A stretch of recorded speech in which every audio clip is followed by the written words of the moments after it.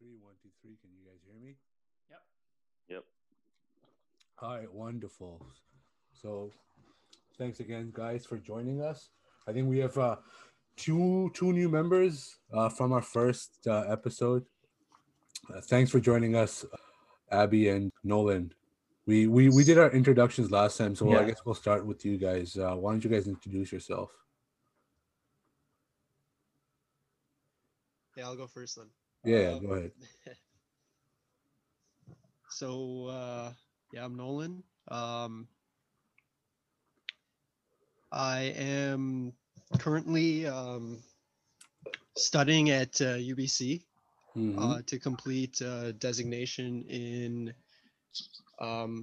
real estate valuation. I got about like a semester left. This is on top of my undergrad, which I pursued at Ryerson about 3 years ago. I completed Mhm. in geographic analysis, which is like digital mapping. I worked for a couple of years in corporate at Bayer Pharmaceuticals. I was doing leasing there, Mhm. corporate real estate leasing. And from there, I wanted to move into more like a valuation type of role. Mhm. So that's why I'm completing my designation at UBC Sauder Business School. BC as in BC, like British Columbia. Yeah, Nice. University of British Oh. Columbia. Are you Yeah. still in Toronto? Are you still in the city, or what's up? Yeah. I'm still here. I'm just I'm completing the designation online, right? Oh, okay. Wow, I had no idea. Well, good for you, man. Yeah, man. That's awesome. You should have went to BC. It's beautiful. Yeah, Yeah, BC man. is I've been wonderful. there many times. I Mm, got a whole bunch of family out there actually. So Oh, no way. yeah, really? I've been there more than a handful of times. Not recently, but I've seen all the sites down there. Mm. Skiing, snowboarding, uh, That's the awesome. I mountains there. underestimated BC. Same here. Yeah, man. It's probably like one of the most beautiful parts of the Oh, country, for actually. sure. Like I would never have imagined. I think although all five of us are all five of us have been to BC. Yeah, Um, I love BC. yeah, I why don't you introduce yourself for the audience, for the potential tens of audience that we'll have? yeah, sure. This is Abhishek here, so you guys can call me Abhi as well.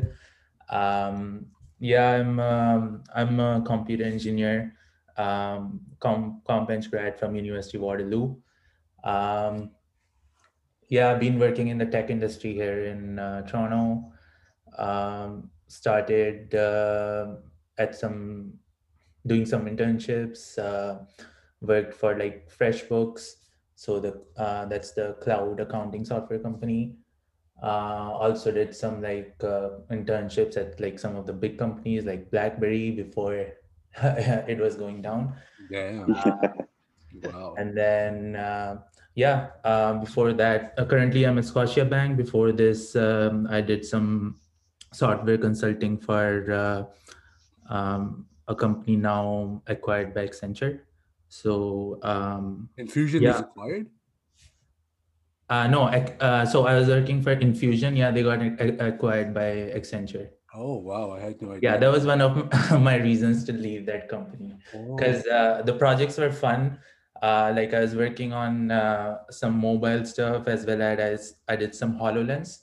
So they were like official partners of Microsoft in Canada. So Hmm. they had access to like, the HoloLens augmented reality technology.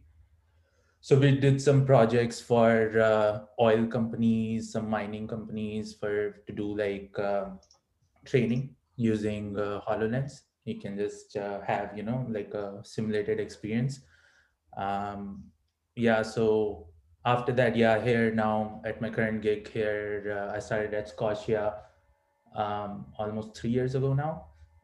This is Scotia Digital, which is like a kind of like a digital arm of Scotia Bank, Hmm. and they're working on basically improving their digital presence and modernizing some of the banking industry. So yeah, trying to play Yeah, my part.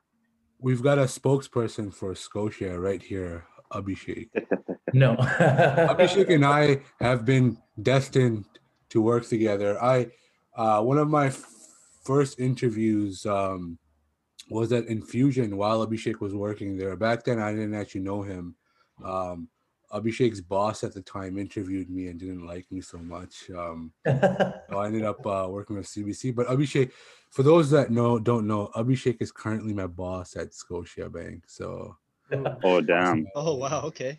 No, there's no such thing. This guy is this is his go-to joke since he joined Scotiabank.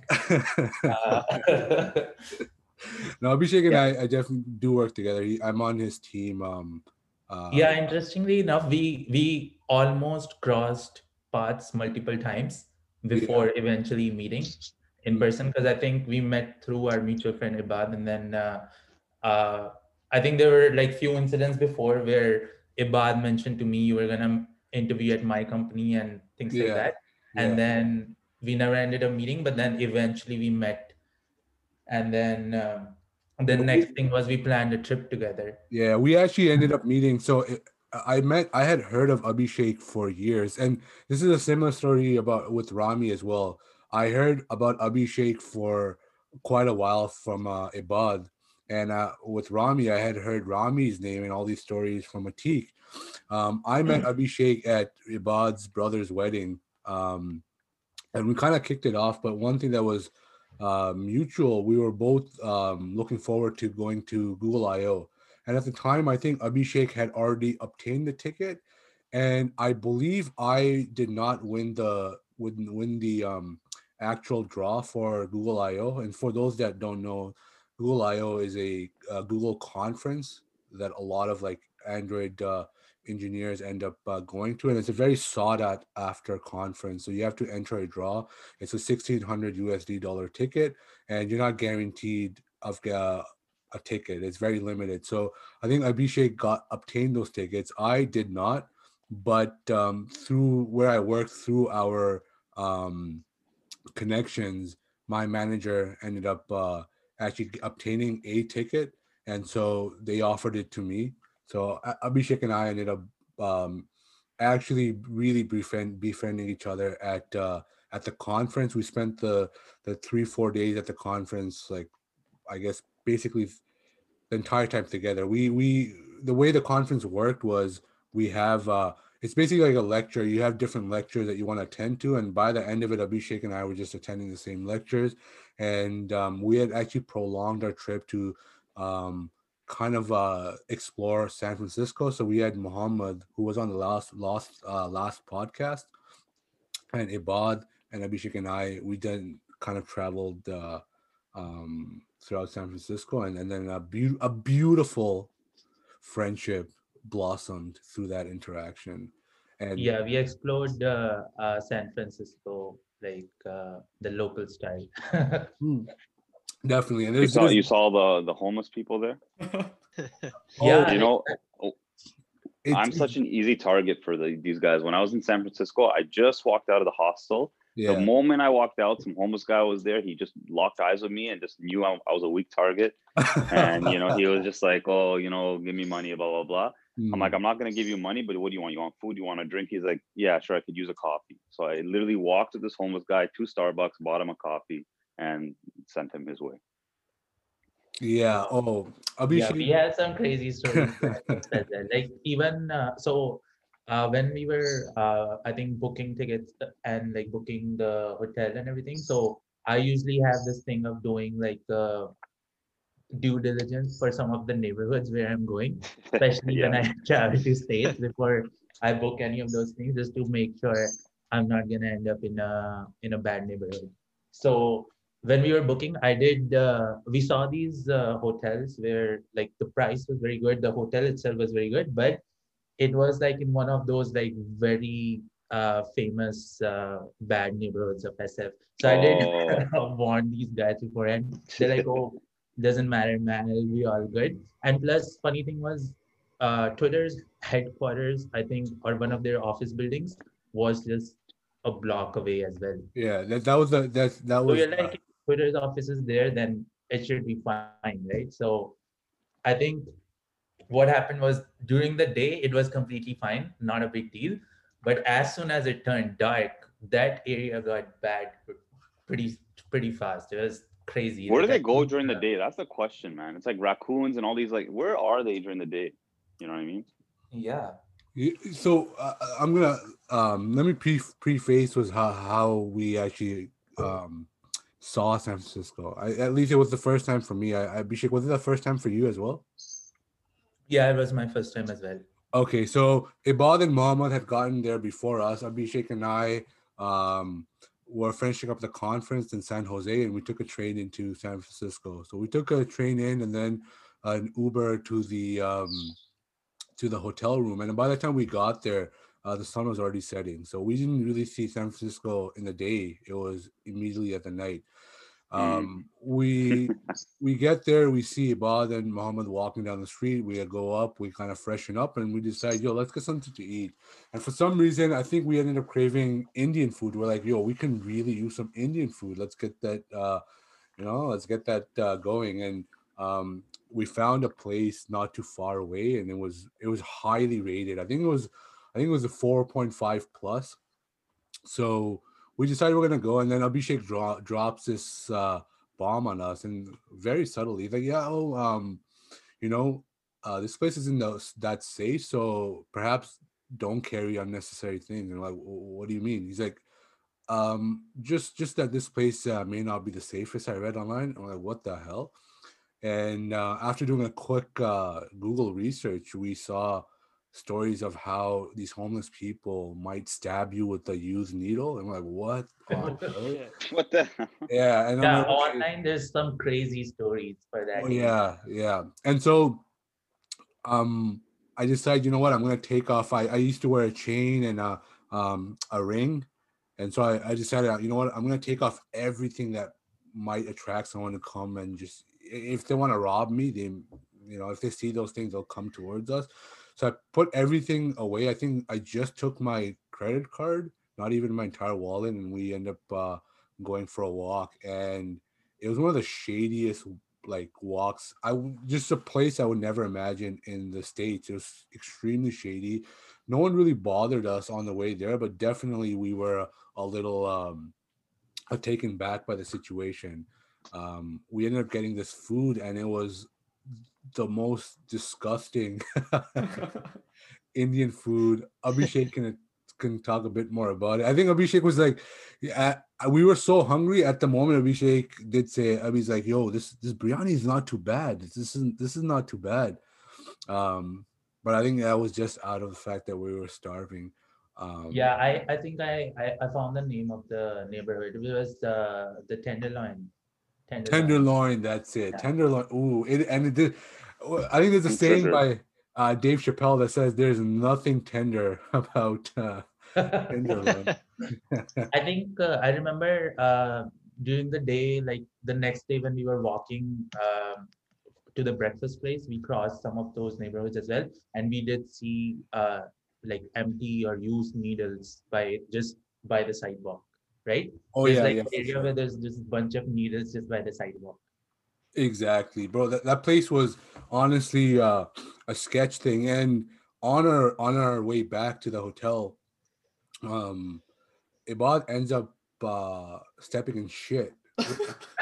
Initially, we thought perhaps it's dog shit, but it was definitely too much for Oh boy. a dog shit. It was human poop. There's people shit on the street in San Francisco. Like I could never have imagined. This is an actual thing that happens. I think I had heard about these things, but you're not prepared for human poop. So that was our introduction to San Francisco. Despite all this craziness, and there was a lot of craziness even that night. We nearly probably got robbed. I'm not sure what the situation was. Um, we Yeah, ended up going. we wanted some snacks late night, and there was a gas station close by, so we went there, and this gas station was completely locked. And this lady, or I think I don't remember if it was like a male or female attendant, but There's a lady. There's a they were lady. Yeah. yeah they were behind, uh, like they were behind closed in that cubicle, and it was they even had like an extra grill, and then there was just like a small area to put your money in, Hmm. and whatever snacks you want, you just point it out to her, and she'll be like, okay, this, and then she'll put it in that area. She'll lock it from her side, and then you take it, and then she'll take the money from there. Like it was that kind of system. So I think it was one of the very bad neighborhoods or It something like was it was definitely sketchy. And the gas station was mostly empty. I mean, they weren't stocked up on anything. I mean, like there was just it looked like someone had robbed the place. You know, you would see in a post-apocalyptic kind of thing. They just kind of left a few things here and there. So Ibad and I are taking our sweet time. We're like, oh, can you show us that candy, this candy? And this homeless man comes up to us and he asks me to buy him something to eat. I think drink. He's like, can you get me Dr. Pepper or Fanta? He said something fruity like that. And I said, nah, man, I'm sorry. Just like leave us alone. Um, and then all I hear is Muhammad and Abhishek are like, yo, he's calling some people over. Oh So shit. so he starts calling people over, and Ibad and I are too busy with like I want that candy and this candy, and this is where Muhammad just kind of loses. He's like you just get, hurry up, like just get whatever you need and just get out of here. There's people coming over, and now I'm starting to get the sense of oh shit, things about to happen, and he starts panicking, and even Abhishek's like, yo, they're actually coming over. There's oh no, there's a few of them coming over, and now I just feel that. this. I think there were already a bunch of people that were across the street, like in this in dark area.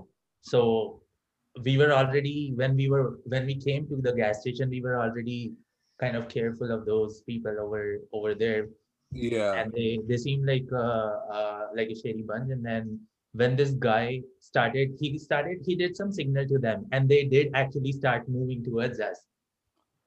exactly. And by the time it was where they were just right around us, that's when I started realizing, okay, this is getting perhaps a little serious. So I tell the lady, that's it. We'll just give us a like. So we paid for the items, and she starts placing the item into this tray one by one very slowly, and that's when my mind's like, okay, this bitch is this lady is definitely in on it. She's in on it. She's taking her sweet ass time, and these guys are gonna come and they're gonna rob us. Anyway, she takes her sweet ass time, and all I hear is mom was like, they're here, they're here, they're here. And she pushes a tray towards us. We just grab everything and we throw it to Abhishek. You take this, and we all ran. And Abhishek has these chips and things in his arms, running with us. He's like, why did you give this all to me? And so now he's running with these potato chips and all these snacks, and we're just like banking for it. And there's people along the way trying to stop Abhishek to get in on those snacks. It was definitely a very funny moment. But that was our first night in San Francisco, that beautiful, beautiful city. Yeah. Huh. Have you Yeah. guys been to San Francisco? Nolan, Shiroz, Rami? Never, no. No, I Wow. haven't. Yeah, I've been there. Oh, you have? Yeah, I did a trip with my wife. What we did was we started in San Francisco, then we rented a car, and then we drove to LA. Oh That man, sounds that's nice. amazing. Yeah. I actually It was an wanna amazing trip, man. I wanna do that. That's like one of the things on my bucket list to do that drive from SF to LA It's because it's beautiful. They along the have the coast, Highway right? 1. Yeah, they have that highway that's right on the ocean, the Pacific Ocean. Pacific Coast Highway. Yeah. And you exactly. So we stopped by different cities, stayed the night. So we went to Monterey, Morro Bay. Obviously went to LA. Then we actually went even more south up to that guy from Blink 182. He's from there. Oh man, San there's a Diego. city, Long How Beach. long is No, no, that? not Oh, San Long Beach. Diego. Okay. Long Beach. Yeah. So we saw Orange County, Calabasas, all these areas. Honestly, it's beautiful. California is heaven on earth, minus the heroin problem, but it is it it was definitely an amazing trip, and yeah, I enjoyed it. No, that definitely. I would definitely go back to San Francisco, but um, I would not. I don't think I'd work in Silicon Valley. I don't think I want to work in San Francisco. That was definitely one thing I took out of that trip. That that I had this idea of I'd love to work in San Francisco. I'd love to work in the Silicon Valley, San Jose, get paid a lot of money and be surrounded by all this tech. And as great as it was, I don't think that's an environment I want to work. That's the question. What is it about the Pacific Northwest? Not just obviously, from California, Pacific Northwest, but if you go to Seattle, what is it about in Portland? What is it about those areas that is like social justice warrior breeding ground? What is it about there? It's such a capitalist place, yet there's super social justice there. What's in the air? Good question. I don't know if I know the history behind why they became the way they are. So a theory, I guess, historically is that this is way before even tech grew a foothold in the West, but the people who settled out west, I guess in the early 1800s, Yeah. always tried to create a distinction between those. The country was run from the east. The country was run from Washington, right? Correct. And they always tried to have a distinction from those in the east and those in the south. And for 100 years they were kind of left on their own until they built the cross-country railway and all that kind of stuff. But it's kind of like generations of a distinction that was setting up there. And as tech and everything grew and more people started moving west, there was always that kind of union base and rebellion that was always kind of in the West, and it's kind of grown through generations, really. That's interesting. Is this really a historic thing, or is this something? Because I would have assumed that obviously history has some path to play towards this trajectory, but I always thought it was because of the entertainment industry. Like Hollywood really drove this identity of being very liberal. Arts, but the thing is, the Pacific Northwest is not necessarily that's not Hollywood. You know what I mean? Yeah, for sure. But what is? I know California is a very old state, but things like cities like Seattle and Portland, how old are these cities? In relation to other places like out east in the U.S., I mean, they're fairly newer if you're comparing. Yeah, I think he's right, because I know American Express. I believe it was American Express when this whole thing that you were talking about, Nolan, when you were saying that they went out west, a lot of people went out west. I believe there was like a gold rush happening, if I'm not mistaken. Yeah, you're absolutely right. Yeah. So that's where Wells Fargo was born. So one of the partners of American Express, or somebody to do with American Express that was really up there, basically decided they wanted to move out west, home base, and the company split, and basically Wells Fargo was born. But then again, back to your original question, I honestly don't know if anyone actually knows why.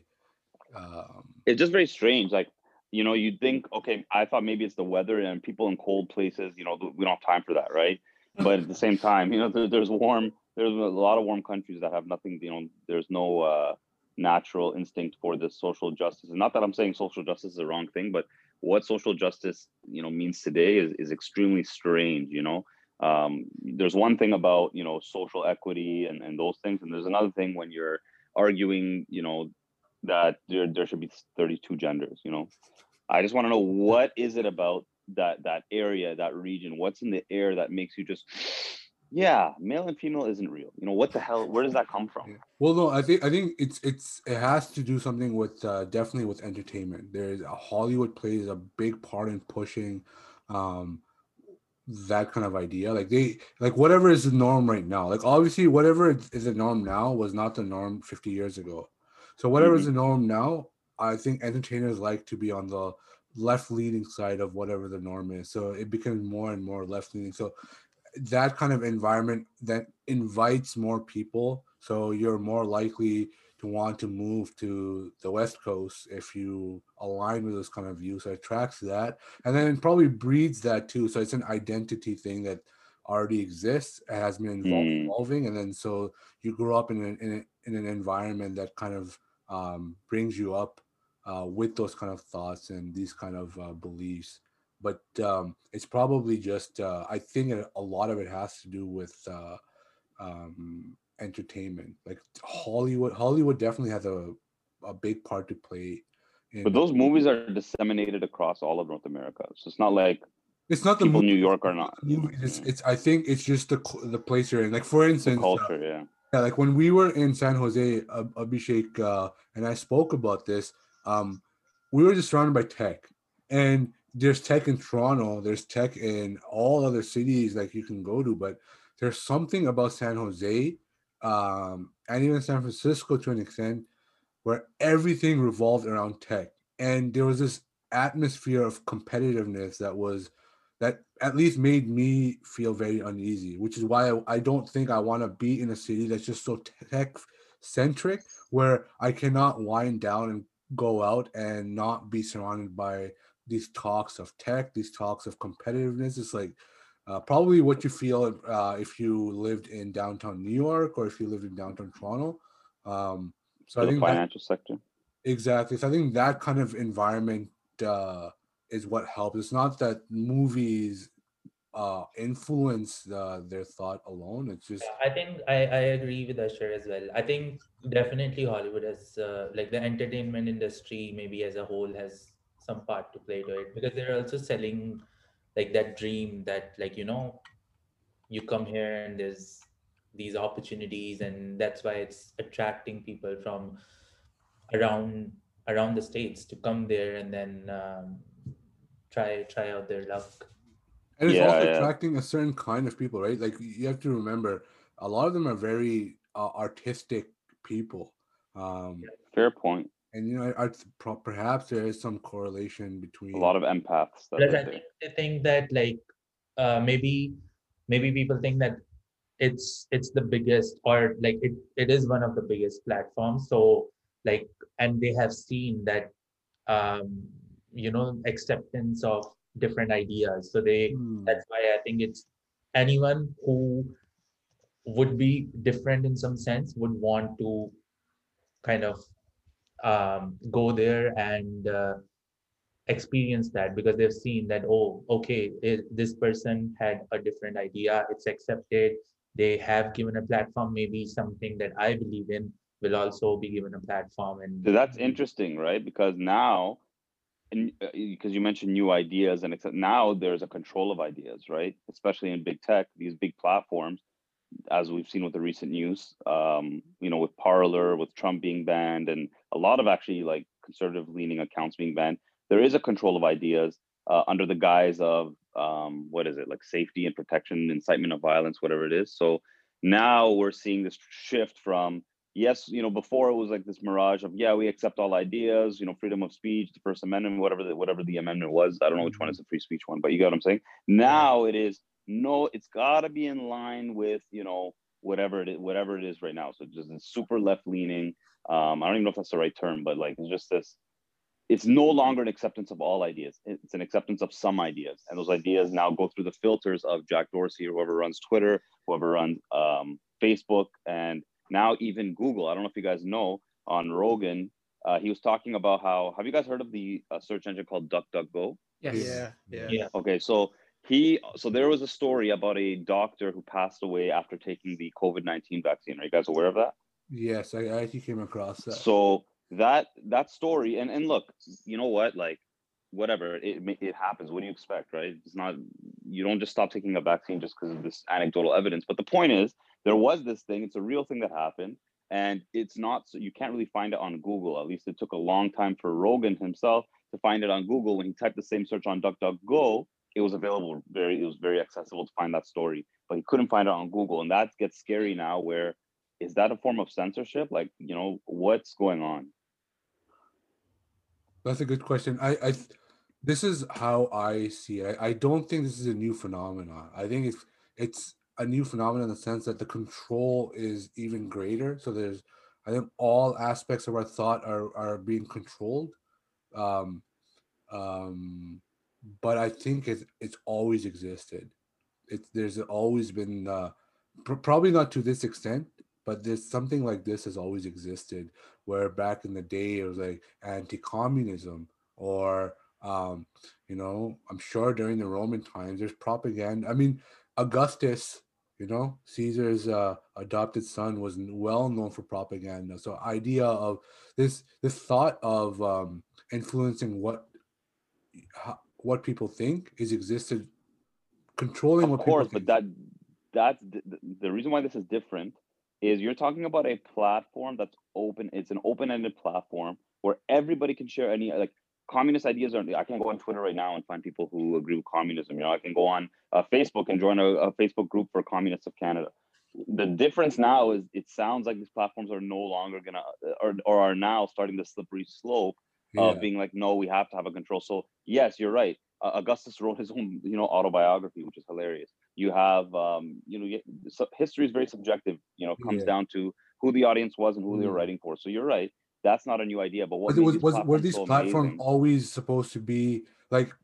For me, this is becoming something. It's validating something that I already saw coming or thought was coming. I mean, this isn't the first time conservative voices have been banned. If we're talking about Joe Rogan, Joe Rogan had these two people from Twitter. I can't remember the episode's name and who they were, but He had Jack Dorsey Jack and Dorsey, yeah, that's it. and he had one other person who handles. Yeah, I remember what you're talking about. Yeah, and even in that, there were, and this is I think at least 2 years ago, they talk about it, and they didn't have really answers to why they kept implying that they're not um, silencing right leaning voices, but there are clear evidences, and they couldn't really justify why.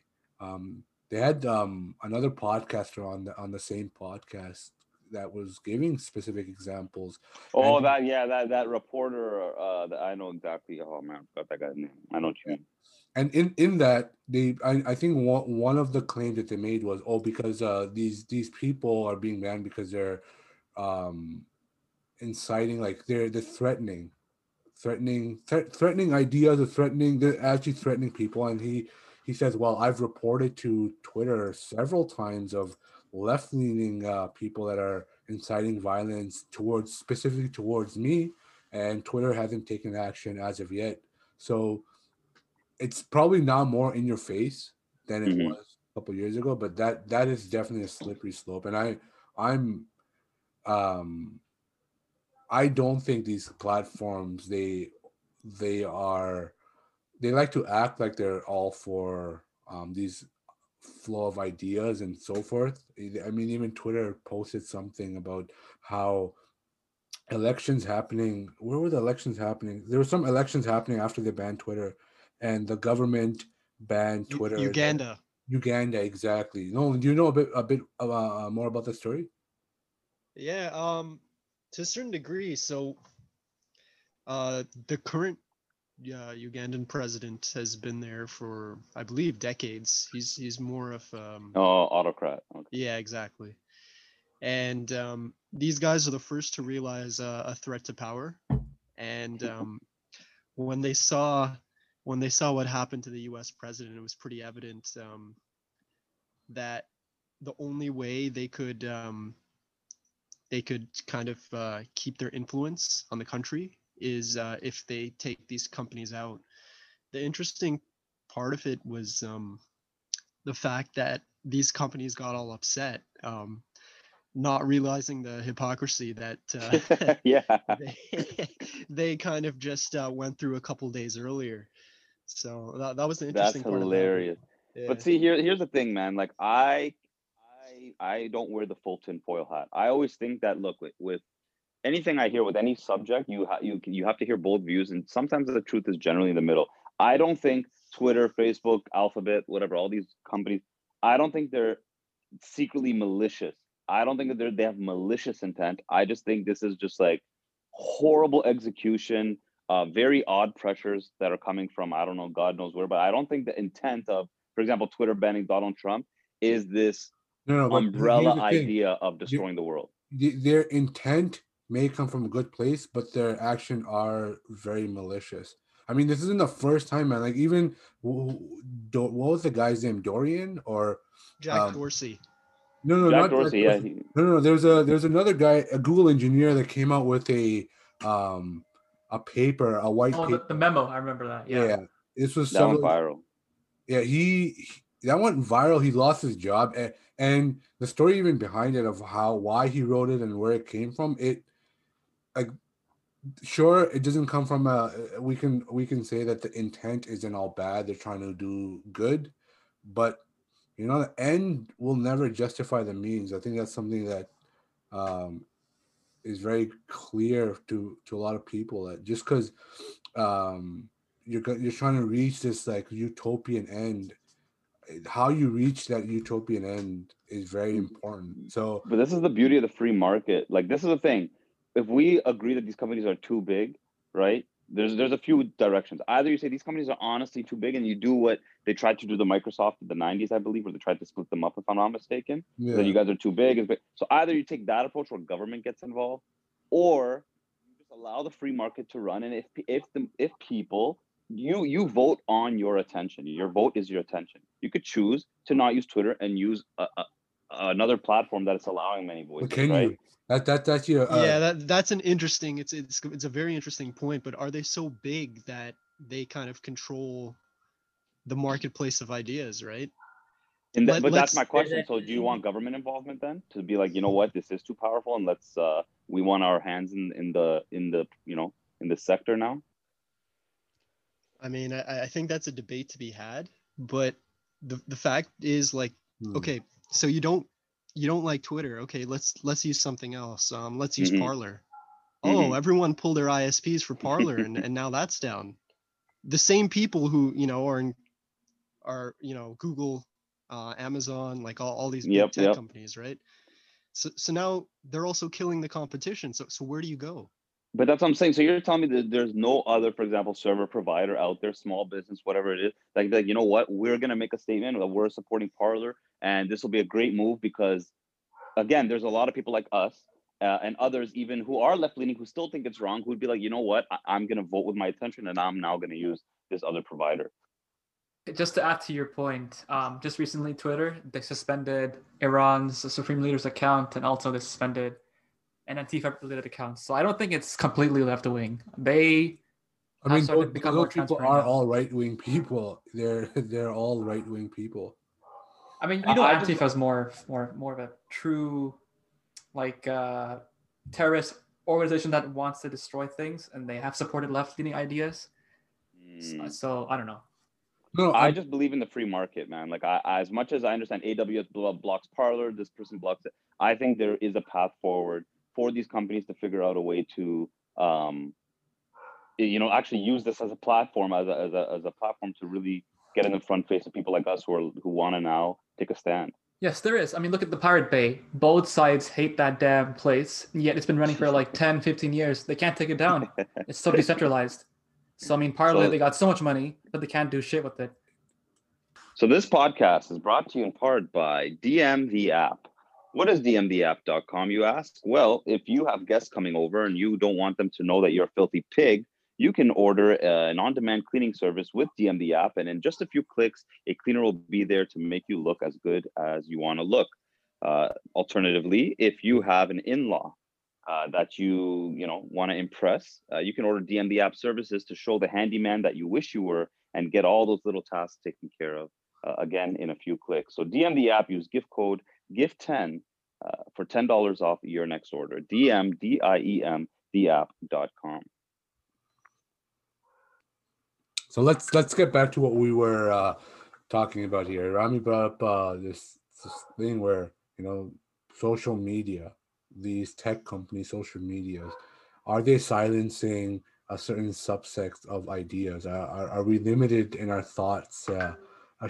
Thoughts that we can share on these platforms? Or I don't think the question is, are they doing it? I think we know that they are. The question is, why can't? Well, the five of us might agree that they are, but I don't think that most people genuinely will even accept this idea that there is a form of censorship happening. I think once Trump was removed, everyone knows now that, okay, they're taking matters like this in their own hands. I think now it's just, when the president gets kicked off Twitter, I think it's clear to all society, anyone who uses these platforms now knows Can most people distinguish between what is censorship, this idea of censorship, and this idea of I don't like Trump? I think for them, I think for people who agree with the block, they believe that Trump was genuinely dangerous to society. And for those who didn't agree with the decision, they believe that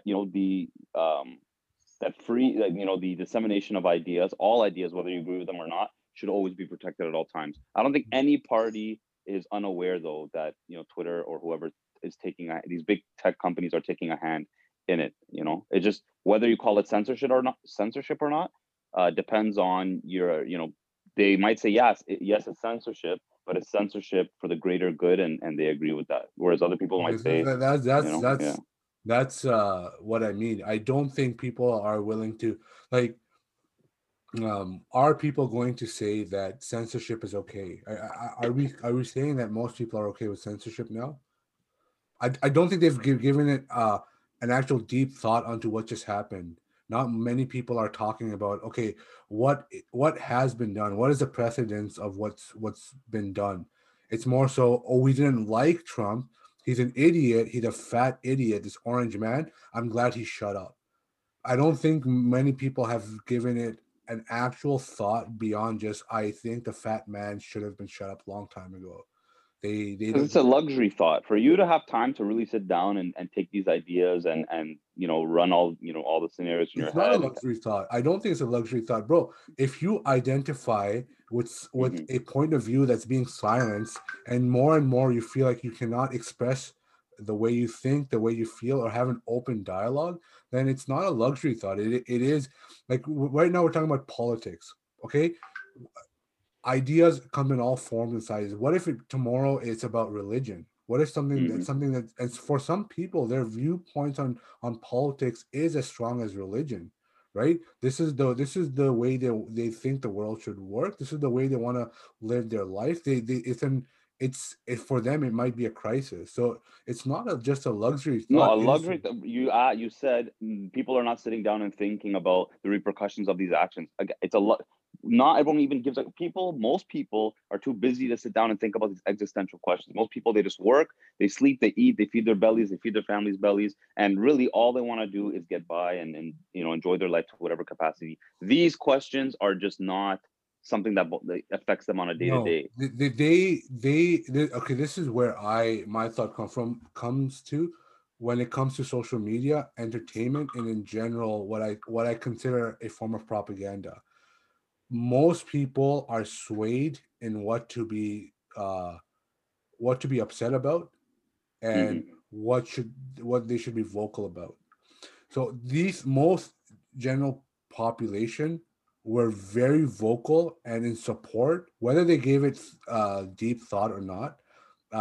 They tried, at least, when it came to things like Black Lives Matter. That those protests were very recent. So there's other examples of that. And then here's another problem, that there are people that are speaking up about it, but I think people are influenced not to actually care about it. It's not. I think I kind of agree with Rami that I think it's a luxury thought to some extent. Like maybe there's people that are thinking about it, but it's going to, like, someone has to lead it forward for more people to think about it. Absolutely. So the events that just happened, I think because of those events, now even like people who got affected by it, like people who got banned and things like that, they started thinking, right, that, oh wow, this is like so controlled that we can even be banned. So like now we need to start thinking about having our own thing. And this goes back to even with, like, this has happened for so long in like news media outlets have always been biased to one side or the other.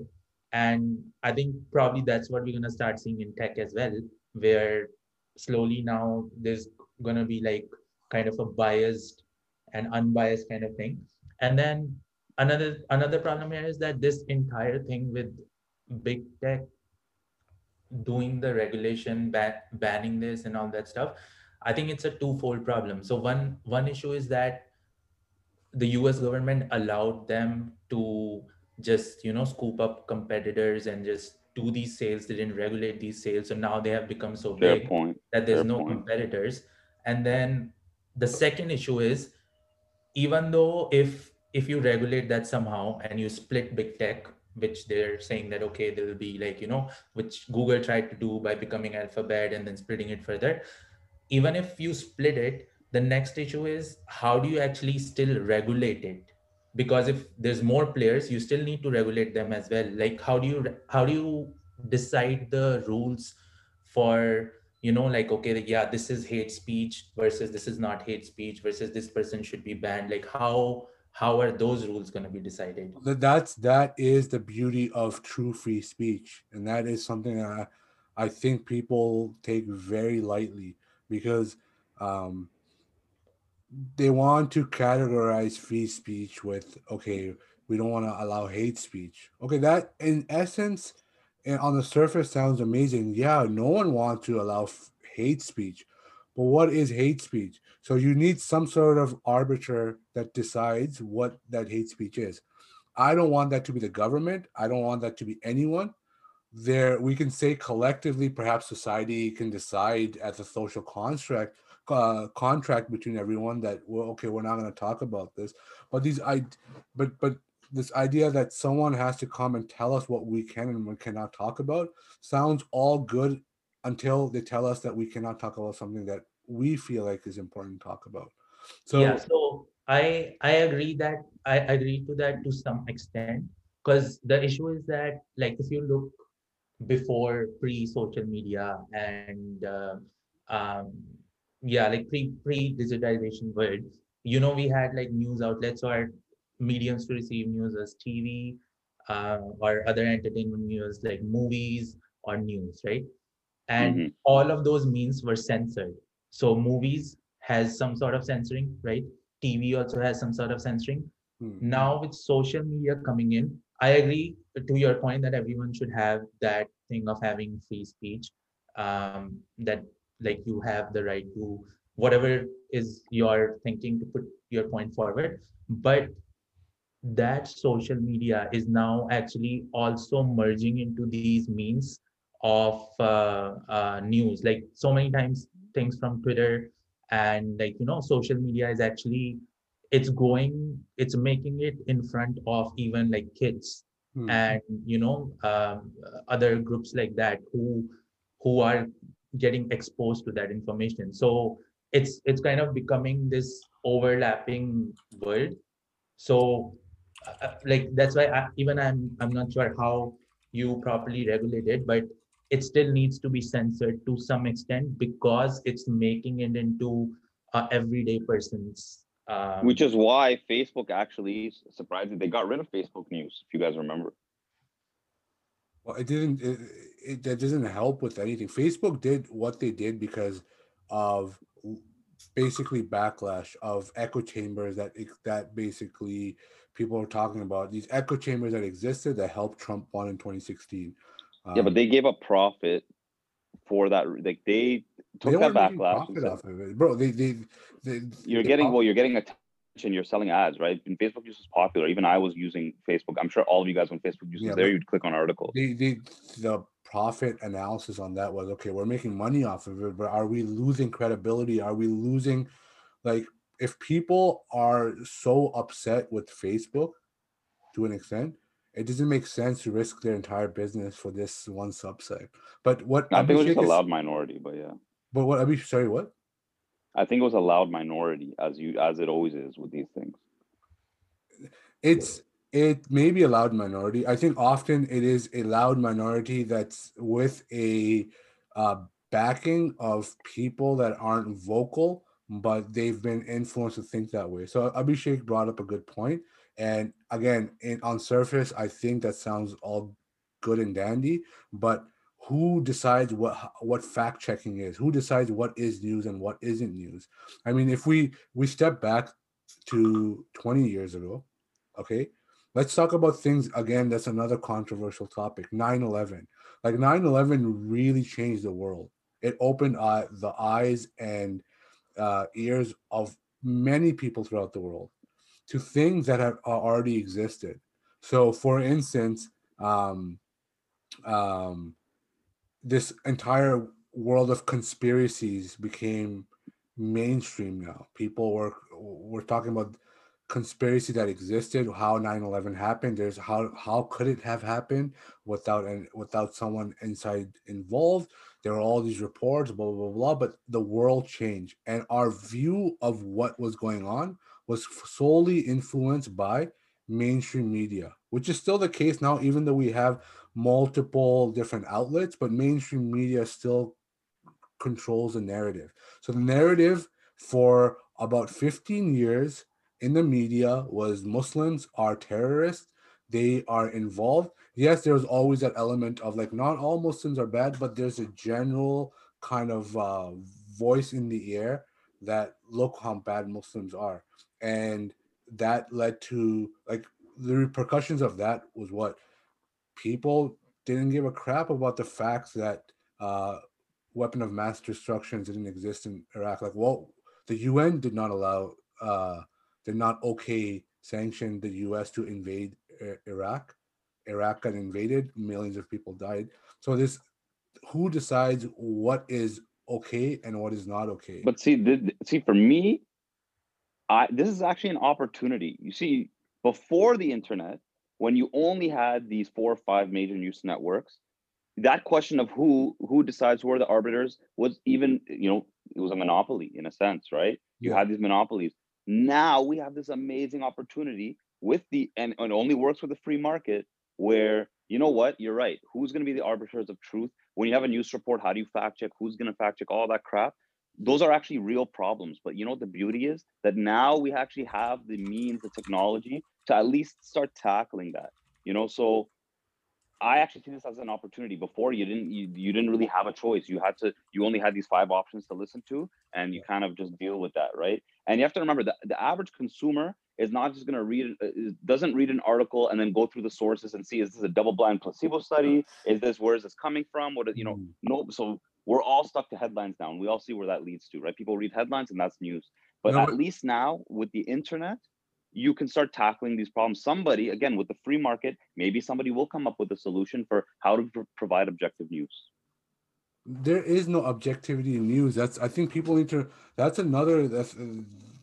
in its own is an entire topic. Well, how is there objectivity in news when there's always multiple sides to a story? Objectivity, that would be objective news would be displaying all the sides of an argument or a premise or a story that are available, and just these are the facts that have been brought to us. Here are the sources that have provided us these facts, and it's up to you as the reader to decide, what's going on. So instead of having the problem is when you're not polarizing, if you're not making polarizing pieces, you lose attention. Products are polarizing. Being polarizing is actually a beneficial thing. And if you think Trump didn't play with that, then you guys are, then we're all fooled. Being polarizing works. And that's why even all these news networks have become extremely polarizing now. Fox and CNN, if I'm misunderstanding, they were actually, less on the extremities of their viewpoints. But as the internet came in and they had to become more competitive, they become extremely polarizing. Somebody like a Ben Shapiro, he's not an objective news source. We all listen to his stuff, but what is it? We are the #1 conservative radio podcast in the world. So right off the bat, everything he's looking at is on the lens of conservatism. So being polarizing sells, but for people like us, and I think it's going to be a growing thing, people don't want left and right. They just want to know the facts. And facts, like you said, can be subjective. So give me whatever information is available and let me decide. But do it in a way that's easy for me to digest.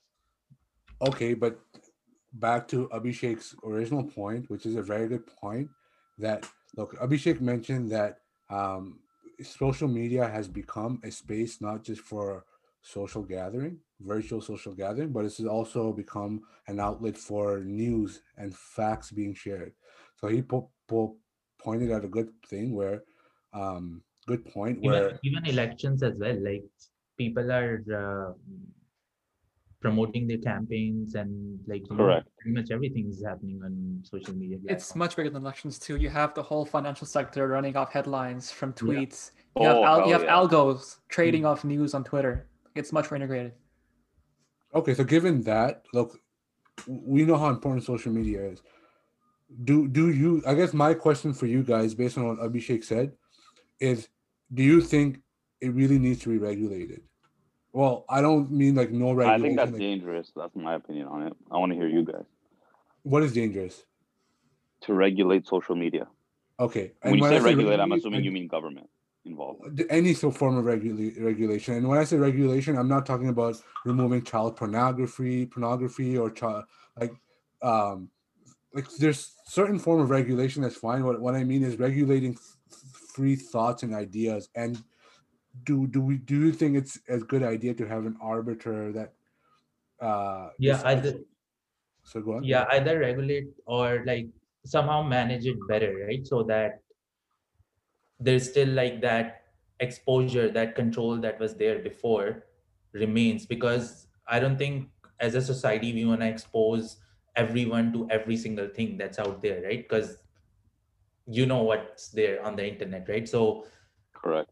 we don't want all of that to also creep into, because social media is, especially now even with the pandemic, it's even more of a bigger part of our lives, that it's the place to socially gather. It's society online. Instead of calling it, Pretty it's much, really yes. called society online. That's what it is. Yeah. Okay, but if it's society online, okay, is it okay for then social media companies for themselves to start implementing these overarching regulations where they are private enterprise, dude? That's my. They're private. If you want to, don't complain, compete. That's how I. But I mean, this it's easy to say that there's a free market and in the free market things will flourish, but then there's also influence that exists in the world, and there's also backing. So for instance, if the five of us went ahead and started our own social media is only worthwhile if there's enough following, right? So now you have these big entities that are for profit and they will crush competition. So how did a company like TikTok, if someone came to you and said, I have this idea, it's kind of like Vine, it's gonna be videos, blah blah blah blah. The response from everyone will be like, dude, you're gonna compete with freaking Snapchat and Instagram? Yeah, but TikTok was pushed through the Chinese government, man. Like, so they had backing, financial backing. Yeah, they had financial backing. They had a whole massive state enterprise that was supporting them. This is beautiful. Okay, great. So now for all these conservative voices that are now being banned and blocked, and they need an outlet, or they want an outlet, they want their own society online. Wouldn't there be an incentive for them to use their financial backing to prop up? They may not. There's before we get into that, yeah. Do you think that that's a good thing to happen? That is just causing more polarization. So you want Twitter and these big tech companies that are currently doing the things that we don't agree with, you want them to self-regulate or have Big Brother kind of get involved now? I think what they're doing is, in some countries like Germany, I think they regulated using just whatever the local laws they have on speech. So whatever the laws they have on speech apply the same there online as well. And then I think in some other countries it's based on like if you are presenting news from media outlets, those media outlets are already being regulated. Okay, I understand what you're saying. I don't know, man. I'm a believer of the free market, and I think that there is an equation out there. Look, if there's enough people that have disdain for the decisions that are being made, and they want, and now there's a supply for what we're looking for, there's a demand for what we're looking for. Somebody can fulfill and provide the supply. Okay, but I mean, those are again things that sound good, but in practicality, how possible is that? When you look at the Pirate Bay, that's free market at its finest. You have a company or like a set of people that are sharing pirate content. They're being attacked by both sides of the political spectrum, but they currently exist and they will continue to exist because of how decentralized they are and how cryptocurrency is another example. Exactly. But okay, let's take Pirate Bay for an example. Pirate Bay at one point was really well known until it was taken down. And then since then, they've been moving their servers around again and again until one gets shut down, they open another one. So that is a form of a rebellion. It is technically shouldn't exist. No governments actually want the Pirate Bay to exist, but they keep moving the servers around in countries that don't have those laws in place. Okay, but again, Pirate Bay is not equivalent to social media platform that's for the general population. You don't have. I'm pretty sure if we went out and asked a normal person, 10 normal people, do they still use a Pirate Bay? most likely they don't even know that it exists, right? So that, yes, there's a rebellious portion to this where, yeah, you can somehow make it happen, but you don't want just a space that just will somehow make it happen. But what's your alternative? Because what you're saying, it's basically believing that these guys, really what you're saying is, unfortunately, the free market actually won't work because these guys are too big now. So therefore, then what is your therefore? What comes after? I'm not saying that there's an easy solution out there, nor do I have a solution. I just don't think that the steps that they've taken is justifiable under the act of this is a private entity and therefore they can do whatever the hell they want. Either they, if that is something that they're going to do, then they need. But they didn't do anything illegal. So just because it's not illegal doesn't mean it's not something that we shouldn't talk against. So my point is that either get off your high horse and say how it is. We're a profitable business and we're taking this action, and we are censoring certain people and certain voices. Well, why would they do that to themselves? Why would they do that? I mean, they're not beholden to anyone to say or talk like that. That's what I'm saying. This is where they're morally corrupt. These entities have become morally corrupt, and basically they're hypocrites. These are hypocritical. Like Nolan brought a good example. This whole Uganda thing happened within the same week. The hypocrisy is at its peak. Either everyone admits that these social media platforms are not for free speech. They are going to censor a certain kind of group, a certain kind of thought, and then we move on from there. At least we all accept that fact, and then we move on from there. Or we fight this sort of self-regulation and say no regulation, none of these banning. And how do you? And that's what I'm saying. Are you going to fight within their ecosystem? Yeah, of course. Look, we talked about this last time. Why did they take the step? Because they felt empowered. Look, the people's voice is more powerful than the government's regulation. And I don't think the government should be involved in these things because I don't trust the government to be involved and take these things. Like, we have a government that we agree with today and we have a government we don't agree with tomorrow. I don't want the government involved with it. I just think the people need to speak up and say, look, we're not happy with what's going on. I don't agree with Trump. I don't agree with these views, but what just happened is unacceptable. And but you do know, like, that was very voiced. I mean, I know about it. Almost everybody knows that there's another side that did not agree with this banning of Trump. Is a minority amongst most people that were just happy that the fat man was. But exactly. So the people who agreed with it, again, but what I'm saying is the people who agree with it know there are people who don't agree with it, and the people who don't agree with it know that there are people who agree with it. So it's not like it's not hidden that there is. It is hidden. And this is how it's hidden. Okay, think about it this way. There's been 4 years of constant propaganda against Trump in the media. Justifiable or not, most of news coverage of Trump was negative. So there's a perception that has been instilled amongst people that automatically when it comes to Trump, it is wrong. So there are things where Trump took action on that was a recommendation based off of the previous administration. You can bring that point and fact forward. For instance, the Muslim ban, these countries were decided by not Trump's administration, but by Obama's administration. So 4 years of constant conditioning to basically hate a man, and perception is very important. But that didn't come from social media. That came from news networks. Well, it was propagated by news and social media. You can't distinguish the two anymore. I don't think you can distinguish the two at all. No, but you can't really blame it all on media. Like he was there on Twitter tweeting, like he's writing those tweets himself and he's lying in those tweets. No. This isn't about Trump's characteristics or him as a person. We're not talking about his flaws as a person, but a conditioning definitely has happened. When was the last time? Most of the, like you're saying, news, there was a propaganda in the news to paint a negative image, but most of the news, if you see, was actually coming or started from something that he said on Twitter. This is where that's the perception. Perception is important. Yeah. You're picking pieces of a man that's highly flawed, and any man, Obama was equally flawed in certain ways. And now we're going to start weighing people's flaws. It's not going to make sense. But for instance, Obama is directly responsible for millions of deaths across the world. Probably millions in exaggeration, but definitely thousands of young children died. Did the media cover the same way that they would have covered it if Trump had done that? Absolutely not. Right? This is what I mean by perception is created, it is influenced, and it's pushed. So now whatever Trump does, it's an it just whatever he's That's done. what I'm saying. So when you say it's exaggerated. pushed, so there's two things here. There's one, the news networks that decide to publish these stories, Yeah. and that these stories are flawed. Okay, I agree. But then you say the propagation part.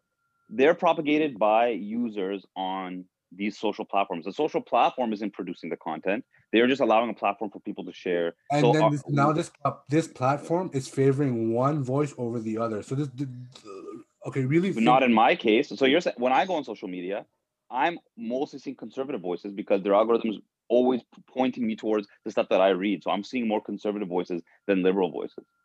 Are you not seeing that on yours? no, I see both. It really depends on your circle. That's even better. And Yeah. it depends on what platform you're talking about. But can we just establish the point that there is look, propaganda doesn't necessarily always means a conspiracy, right? It doesn't also it may or may not have been. No, propaganda is just good marketing. It's you're trying to market to your audience. You whether you use lies or hyperbole or whatever, they're obviously marketing to their audience. Let's because this stems from Trump. So let's look back in 2016. 2016 happened, and what was a perception created by the media and in general, voice in social media? It's a joke. It was a joke that Trump even nominated himself. I don't know if you guys recall. Trump nominated. There was rumors about Trump's nomination before 2016 in the previous election. He just never went along with it. And so now there's this whole perception of it's a joke. It's a Correct. joke. I remember that. Therefore, That's how I man felt. is Yeah. a joke. Okay. And it was considered a joke until he surprisingly won the nomination. And then it was basically, oh, this is a joke because there's no way he could win. And so this evolved to when he did win, there's how can an idiot like him win? How could this perception was it was like a snowball that's kind of falling down the hill, and it got worse and worse and worse. But I'm saying, who are you directing your anger towards? Is this news that's the problem, or social media? I don't have anger towards anyone. I'm just saying that look, there's this environment that was created with or without an intent behind it, but this is an environment that existed, and unless we identify that this environment existed and can exist and can happen again, we can't move forward.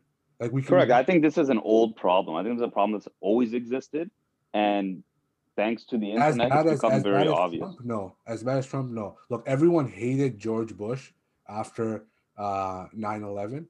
George Bush was he was made a mockery of as well.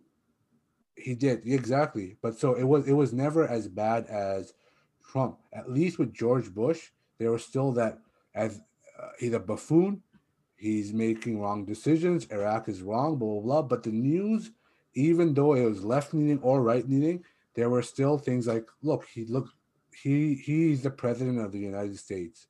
There was still that respect that was given to him. Okay, I understand what you're saying. So, but I guess just so I don't want to stray too far off topic, because right now we're just talking about news and how the news is doing a bad job at providing objective or the close thing to objective news without filling with propaganda. But the original sources of this discussion was about social media and censorship. And I think talking about critiquing the news is fair and good, but it doesn't really has nothing to do with social media and censorship. It does, because you're saying that, well, because my point was that I don't think the government should be involved. I think the people should at least speak up about how wrong this is.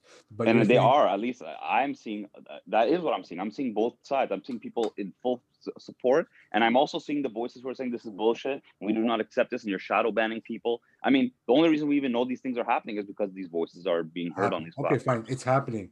Okay, but is it being this is where social media and news outlets are come hand in hand.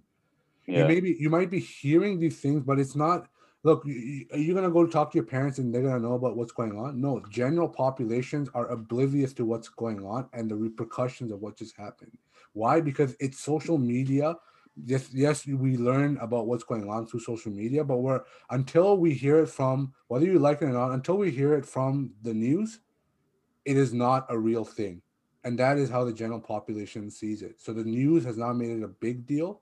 And therefore, for instance, do people even know the fact that there was 20,000 troops in inauguration? Why is that not on the news? It's an odd thing, but that's a fact. And people don't really know much about it or care much for it because we're not told by our validators this is something you should be concerned about. This is But that's what I'm saying. So now we're talking about social media's job in disseminating news that is published.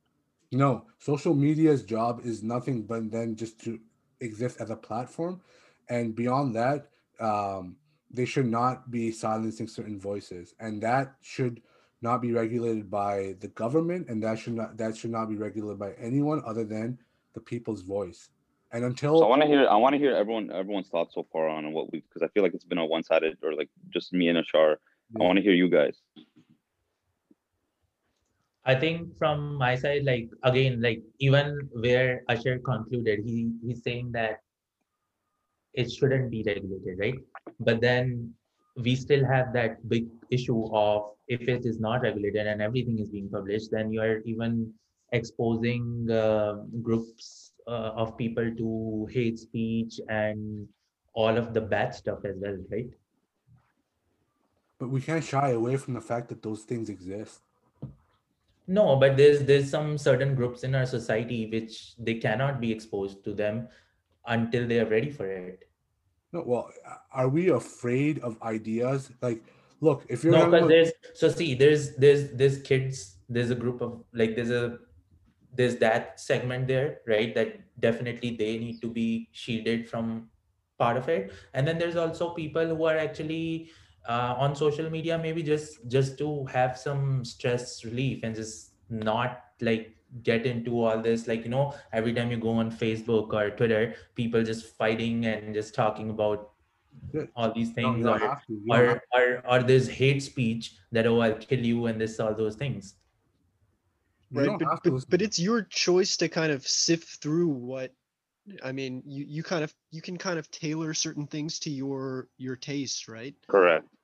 That's true, but again, there's like, my thing is that like there's, you know, this is like it might be easier to do it in North America, but over like 80% of users of Twitter and Facebook are in countries outside America, where some of these groups are on the internet. Like it's even a challenge for them to have an access, and then figuring out further to like, oh, like, you know, figuring out that difference of, okay, yeah, this content, I don't want to relate to this versus this. They can easily, when they get on the platform, just because of like they might not understand the difference. So it's very easy for people to just go on the wrong path.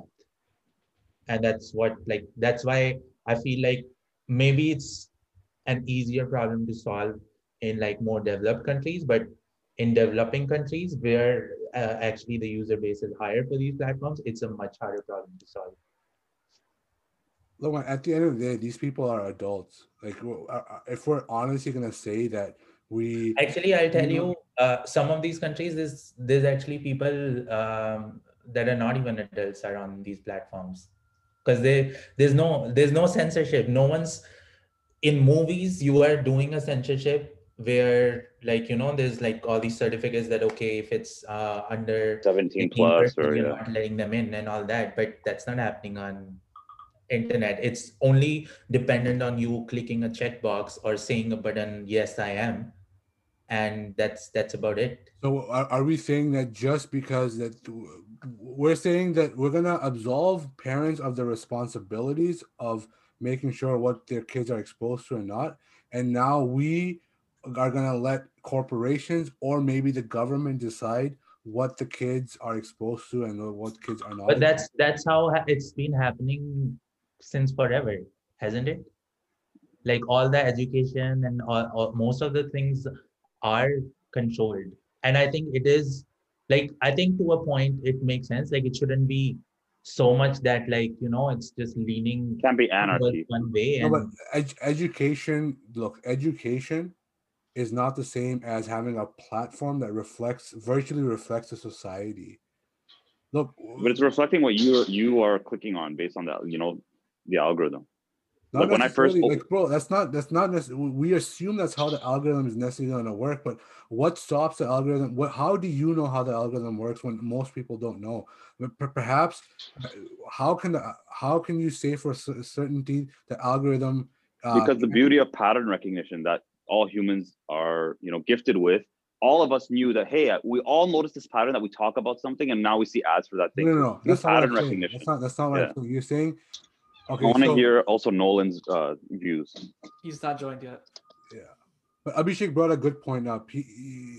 That regulation should exist because they're potentially kids, and that there's societies overseas that are not developed like the developed world. So that's actually a very good point that he brought up. I think like, in general, like from my side, it's not even opinion or anything. It's kind of like a fear that we as a society are moving towards, like all the points that you made are all, they make sense as well. Like why do this censorship, and there should be like, people should be responsible for their own thing. But we have to also keep in mind that as a society, we were living in a society which was historically being censored and controlled. Now we are going towards where we are saying that there should be no control and everything should be accessible to everyone, and then it should be on people to Exactly, a marketplace of ideas, like we've been discussing, and that social media was a marketplace of ideas, and now we're fearing that it's trending back towards some sort of limitation. So it's just my fear that, like, I wonder okay, what impact it's gonna have on this. Let's take this to a more lighter place, okay? With the same point that Abby you brought up, we've all seen kids in their teens post some very cringy stuff, right? We've all seen kids potentially ruin that portion of their lives because of what they posted. Why aren't we talking about if this is the argument used for silencing certain ideas and voices?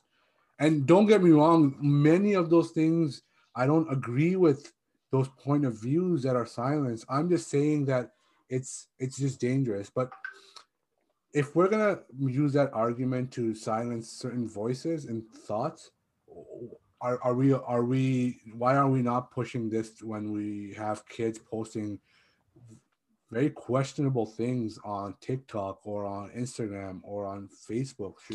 Should we not regulate that, because that leads to potential bullying, that leads to a lifetime of scarred mental problems? Like if a kid posted something that they thought was cool at 12 years old, and then now they're 15 and they're a laughing stock of their school, that leaves some mental scars. Are we okay with doing that as well then? And I think that's why social media, this platform that they've created, is such a hard, I mean, they have such a big burden, this is a very tough burden. Yeah, I think I'm not 100% sure, but I think some of these companies in the past have also asked the government to help them with moderation of content, to like in some sort how to create a regulation or something around it. Because it is, we do see the impact now. Like this year, I think more than ever, we saw the impact of social media. Even now, I don't know, like just digressing from the topic a little bit, but I don't know if you guys heard about like the entire GameStop Yeah, stock. I don't even know what the heck that's about. Yeah, I want to learn about that. What happened?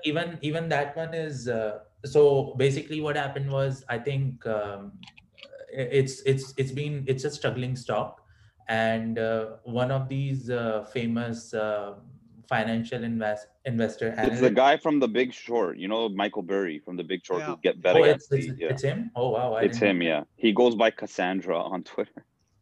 Okay, so yeah, I think he said that like he's gonna reduce his rating for it or something, that he's shorting that stock, that it's the price is gonna dip and things like that, Citron, right? right? Sorry. Citron Citron, came the after. Citron came after. yeah, This is about Citron. Michael Burry. Oh, okay, okay. Yeah, and then I think it got picked up somehow by the the subredditors, Wall Street Bets, and Yes, then we all they're already like, know. from there it just went crazy. They're like, we're gonna teach this guy a lesson, and then it apparently he even received threats, because later on the company Twitter they even posted that they're gonna take it down, and it's an angry mob, which is the investor of this stock, and we don't want to have a fight with them. So it was a $20 stock, and they took it all the way to $60. It was crazy. It's crazy, yeah. It's all through subreddit, like it's all those redditors who are driving it up, and which is again, this is actually opening a new conversation where they're talking about like, should these places where people are talking about financial investment and like Hmm. discussing strategy, should these be regulated as well, because they're seeing a much bigger impact on the market. So my personal view here is, I think, very similar to Usher's view, is that regulation is the biggest slippery slope you'll ever come upon. Hmm. And this is the point now that we're at, is that okay, we're regulating speech in terms of news talk and political views, and you know I guess that's an argument that people want to have, but now we're going into the part where we're regulating financial opinion. Hmm. Like this is like borderline insanity. Like how can you possibly, just because a certain Investor rating, says something. yeah, that now you can take down a certain Reddit thread and all these types of things. Like I think it's an incredible slippery slope, and quite frankly I don't even want to open that door um that we could go down. It's just okay, a certain well-known institutions can create their ratings and what they go say, and you can publish that, but if someone else has an altering opinion, well, they're gonna be removed from having that opinion. It's just, I don't know, I think it's wild. Yeah, and that's what actually a lot of the people who are against this are saying, that like there's been companies since forever who have been giving investment advice, and they have like paid subscription models. They can easily also do the same thing, and they probably have been doing as well. Look, man, That's the exactly what they're market is doing. a market to me is honestly the biggest joke that's It's irrational, completely irrational. and I'd love Shiroz to kind of chime in, because Shiroz told me something a few weeks back that just blew my mind on how easy it is to disrupt the market, especially if you have a bit of money, you can really influence how the stock goes. So Shiroz, can you talk about that SoftBank thing that happened in September? Sure. Yeah. I mean, I learned most of my stuff from Nolan anyway. Yeah. But I'll summarize it. This is all still completely legal, because in the end, you're still buying and selling derivatives of an equity that a company gives out to the market. Yeah. So what happens is, when someone like SoftBank, which is like a Japanese firm, really, really big, they were betting on the stock price to go up a certain amount. And they created this euphoria of just buying extremely high out the money call options, which in the end drove up the stock price of like big tech firms to like levels that we never saw before. Hmm. And when they made their profit, they just pulled out, and this artificial increase ended up collapsing on itself, and it created like a mini crash in September. And you only found out about this like afterwards, when it came up in the news. Like, to this level, a big firm like SoftBank can actually manipulate stock prices of like big companies, and you don't know about it until they're already out. Yeah. So like, at what point do we like regulate even the market? That's just is it like, for instance, why I know it was ridiculous what happened on Friday, but how is that any different from what Warren Buffett says I'm gonna pull my money out of this and I'm gonna put my money in there. It's not any different. It's still legal because like you have an opinion, it's shared on social media or you say it on a news outlet because it's your decision of what you do with your own asset. Okay, people can follow or not follow. It's on their part. Yeah, I mean, like even like there's so many ridiculousness that happened last week or in the last couple of weeks. Elon Musk mentions move to Signal, and then a company that has nothing to do with that app, it skyrockets. I think at one point it was up 400%. Yeah, it was, and it's honestly, because the market, it makes no sense. Yeah. It legitimate. It's not based on financials. It's not. It's purely speculation and hype. Yeah, not And anymore. It used to be until we saw that big crash in 2008. Ever since then, fundamentals have completely changed. but look, that's what's you have a lot of companies whose securities are worth more today than they were pre-COVID, which makes absolutely no sense. I don't understand how that's even possible. No one can explain more about this and how So- much the Fed is involved. So you're essentially what you're talking about is, yeah, an individual company's bottom line. You're like, oh, well, they haven't improved. Why are valuations 40, 50 times earnings, right? Yeah. And I mean, the simple answer that anyone can come through is Fed liquidity. And it's the only answer that anyone can possibly give at this point. What does that mean? Essentially, what's going on is the United States Federal Reserve is spending just incredible amounts of, well, they're creating money out of thin air, right? They're printing, creating liquidity bubbles. So essentially, they then purchase, for the first time we heard about that they purchase corporate bonds. So they're actually buying bonds of companies, like individual, like market company companies. debt? Yeah, like corporate bonds, exactly, company debt. And this is actually like boosting all these stocks. And the average investor, like the guy in Wall Street Bets and stuff, is like, well, am I really going to fight the Fed? Because they're the ones who are pumping all this money into all these markets and these asset classes. And you pair that up with the fact that we're at record low interest rates. So people that have money, where are they going to put it? Are they going to put it in things that, you know, why are they putting it in a bank with like a 0% interest rate or Correct. 0.1% interest rate? Money has to go somewhere. And the highest return is, well, currently in the financial markets, right? That's where it's when interest rates are at extremely low levels, you pool your money into where the highest percentage gain will come through, and that's where it is right now because everything else has an incredibly low interest rate, right? Even real estate in certain markets is fine, but this is where you want to move your asset classes. So that's why you're seeing the whole kind of flow in of all this. It's like a chain feeding off. It's just a never-ending chain that feeds off each other, and it comes off the term like Shroz was explaining about SoftBank, like these big, they call market whales. It's like gamma hedging, right? So it's just the market's feeding off the market at this point, and it's all based on the promise of unlimited Fed liquidity. I mean, eventually that'll come to an end when things like inflation come back, or if it ever comes back. But I mean, there's a theory that inflation is going to come back, and this kind of puts an end to, the Fed will then have to raise interest rates, and that kind of puts an end to this printing, nonstop printing, right? Once inflation comes. So up until that point, we're just feeding off each other here, and it's just buy everything up until the point that Fed liquidity stops, and that's when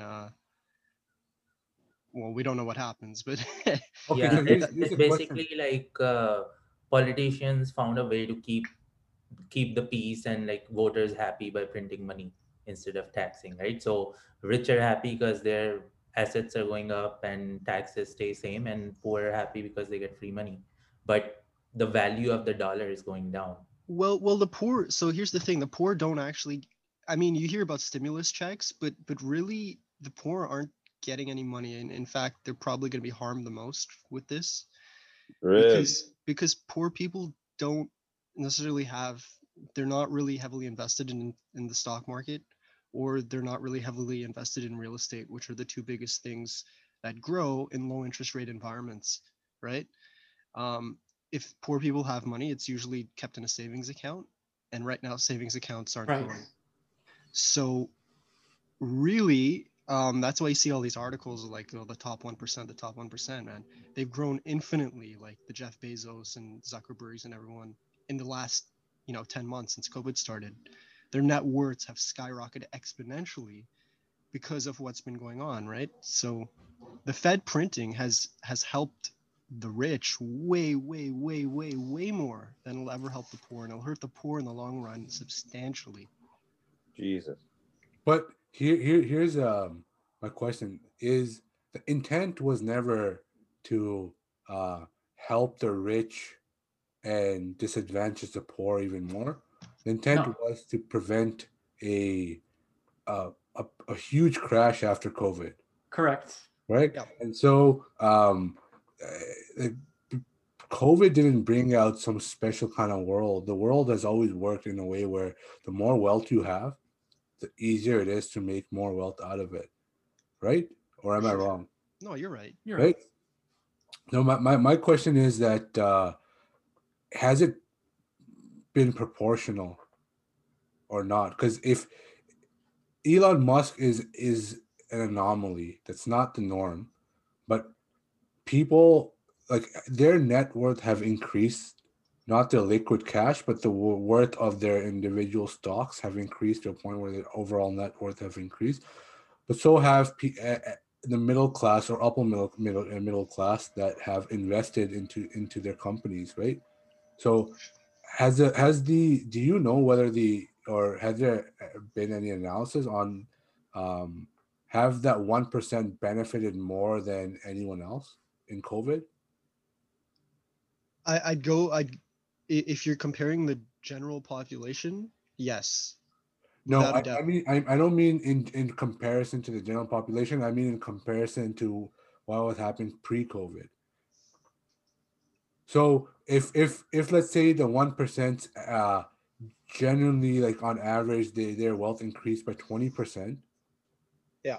And if their wealth increased by 20% before COVID as well, is a proportion the same for the middle class and the lower class as well? Like, because we can't assume that it was only the 1% that made some money off of it. A lot of people made money off of Tesla. Their net worth increased like I ridiculous. understand, like that's how we're thinking, like that's how I think, that's how you think, but the reality of the situation here is that more than 50% of the American population doesn't have a 401k. They No, don't have absolutely. I don't mean that there isn't a problem. I just mean, is this a new problem, or I just feel like wasn't this problem something that already existed pre-COVID and we just saw? It's a problem that always existed, but it's been put on steroids with with COVID. It's done so through a supposedly independent Federal Reserve.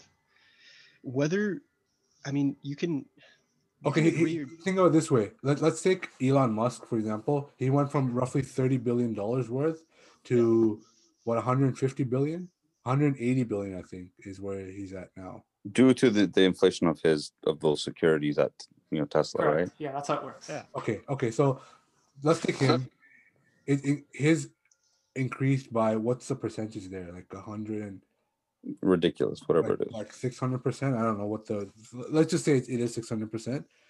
And then me as someone that invested, let's say I invested my money, my disposable income into Tesla in March when everything crashed. Mm-hmm. My wealth has also seen a huge spike, has it not? For sure, but For rich sure. people have their assets primarily based in stock holdings, and you don't. Well, I assume you don't, but like Okay, most people have, they pay a mortgage, they do this, they do that. But I Whereas, still benefited though. of course, Okay. but not proportionally to him, not at all. Well, this is it also has to, isn't there that kind of risk involved as well? there's sure, but essentially what happened is they all got bailed out by the Federal Reserve, and it helped you a Yeah. little bit, but it helped them tremendously, right? Yeah, and it's not just the top 1% that got the help, right? Like it's still because there's still highly paid workers that have the option to work from home, whereas there's like, the blue collar jobs that got affected more. Yeah. So that's the population that's more affected. Yeah, there's a whole segment. Of course, it's not just 1%. It's a whole. It's the upper echelon of society. Just the way in society is Exactly. structured. That's kind of what I was kind of get at. I would consider us to be in the same boat of people that have benefited somewhat from what happened after COVID. Like, Yeah, I agree, but at the same hand, like if maybe we have benefited like just in percentage term like 50%, let's say, the 1% would be like 110%, because just because they already were in a much better state before okay, coming in there, right? They were already invested in so much that they already had the money and the means. no, For you. absolutely. So, but this is where I look when I see people posting this stuff online. The reason why it irritates me is it genuinely takes away from the people that are suffering. When genuinely people like ourselves include ourselves in the people that have not benefited. You know what I mean? So when I see on social media, look at the top 10 billionaires that net worth have increased, as if the upper middle class or middle class like ourselves have not also benefited. It takes away from the people that have actually suffered, people that are not able to work because they don't have their work, they can't work from home, or their industries have gone down. Do you get what I mean? When when we say the 1%ers benefited and the rest of us are suffering, it takes away from the people that are actually suffering. I'm not saying we have it as good as 1%ers, but we have it a lot better than the subset, the poor, that have really suffered after COVID.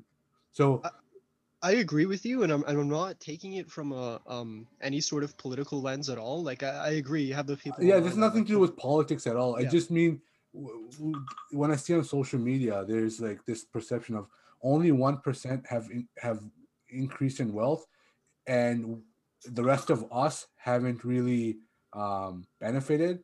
I genuinely it does not sit well with me because it takes away from the people that are actually suffering, and there are some people that are suffering really bad. Yeah, but then you have to ask yourself, like, are we well it's to what level are we ahead of most people, and to what level are we like where are we on that chain, right? And all I'm saying is the actions of an um independent entity Hmm. have led to X, Y, and Z.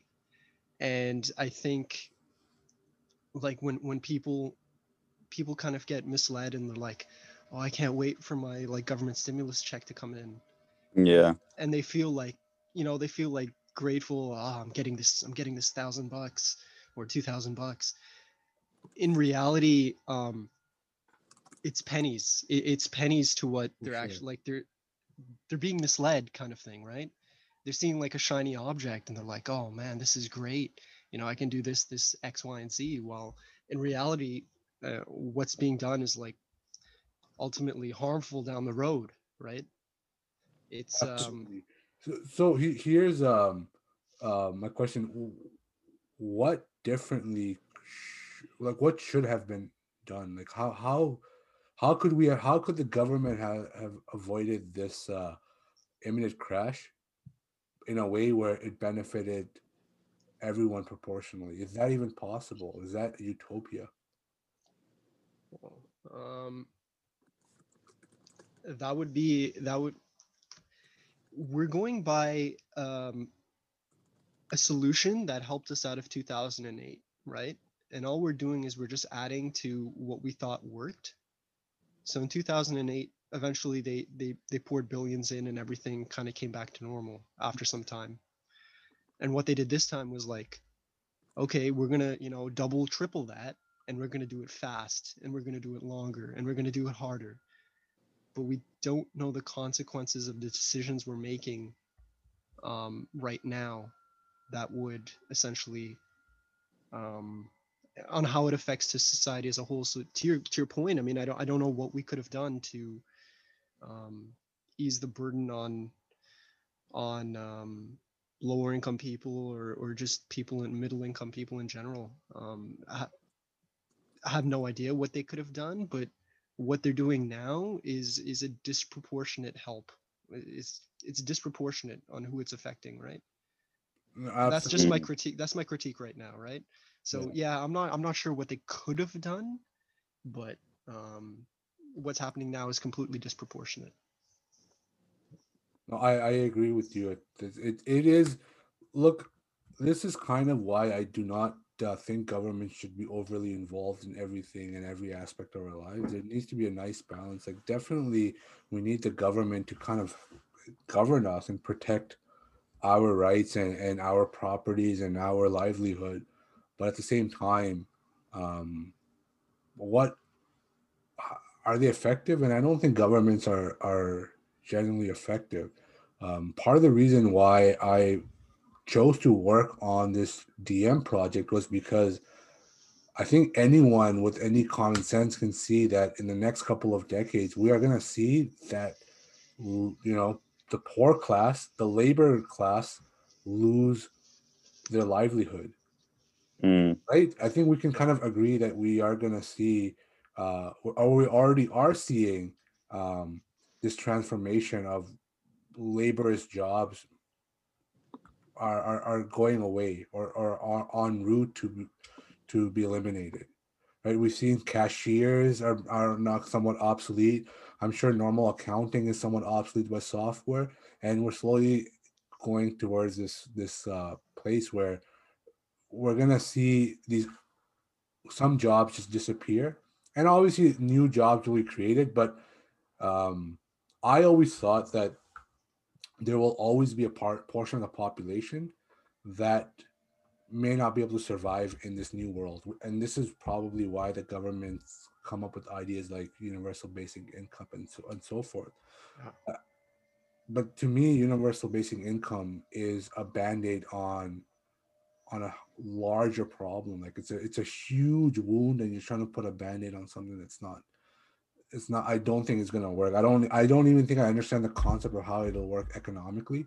And so this is why I have a problem in general with governments finding solutions for us, or us solely relying on governments to do a good job. What solution has the government come up with when it comes to disappearing jobs or unemployment rate that's just inevitable with automation and technology? What are your thoughts on that, guys? I would say, go ahead, Rami. Mine's very simple. I'm very skeptical for having government involvement. Like in general, it's a tough call. I'm a believer of small government, and do you still have the tinfoil hat on you? I don't know, man. When it comes to if we're talking about the 2008 crisis,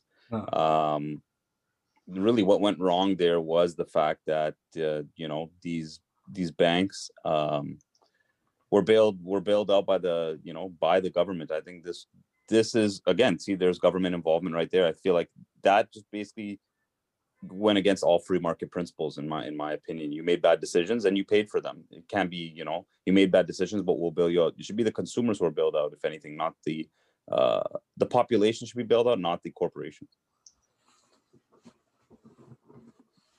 Yeah. Bro, are you a libertarian? No. I don't even know what I am, bro. I believe in one God. That's it. No, Abhishek, what do you think? I mean, because you've been also in tech space a lot longer, and how do you see? Like, do you see that a lot of like lower labor jobs are going to disappear? Yeah, I think so. Definitely. I guess, like, from government's point of view, like, they need to start thinking of like, how to train future generations for these new opportunities or new kind of jobs that are going to arise from this. Because yeah, we know some jobs are going to go away, but then what can you create instead? So I think like what Ontario did recently, I think they've done a good job. I don't know if it's actually started yet, but they announced that they're going to introduce like, some sort of coding and things like that in the curriculum for I think in high school level. So that's I think a good start. And But do governments you need to think start. everyone's capable of doing like? There's always going to be a population that's not going to have the competency to do I multiple. think eventually, like if you are starting to teach kids at that like earlier on, I don't think it's gonna matter. It's gonna come down to, well, there'll still be people who won't be good at it, but I think it's gonna come down to very similar to having like a basic math skill or basic skill Hmm, in language and things like that. that's a good point. In my opinion, I think in the next like 25 years, coding will be the new labor class. The way that it's going, Yeah, Yeah, yeah, yeah, yeah. that's That's a a good good way of point. Yeah, because putting it. everyone's Yeah, pushing it. Everyone's pushing it. It's gonna be the new mainstream thing. yeah, like it'll be the like yeah, making because coding look even is going to be a thing.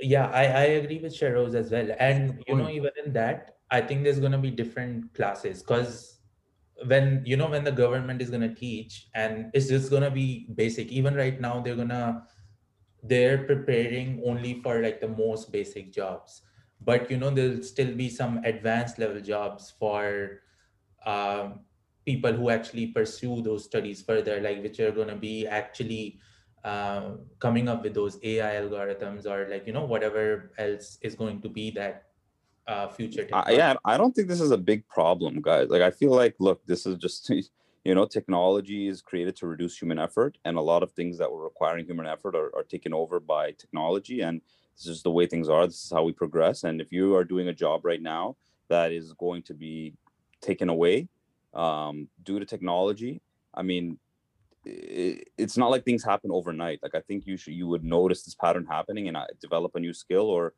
uh, a new opportunity will be created. Yeah, I think society needs to, yeah, like I agree with Rami. Like it's similar to like the industrial revolution, right? Like how that came, and now this is like a different thing that we Yeah, are gonna foresee in upcoming decades.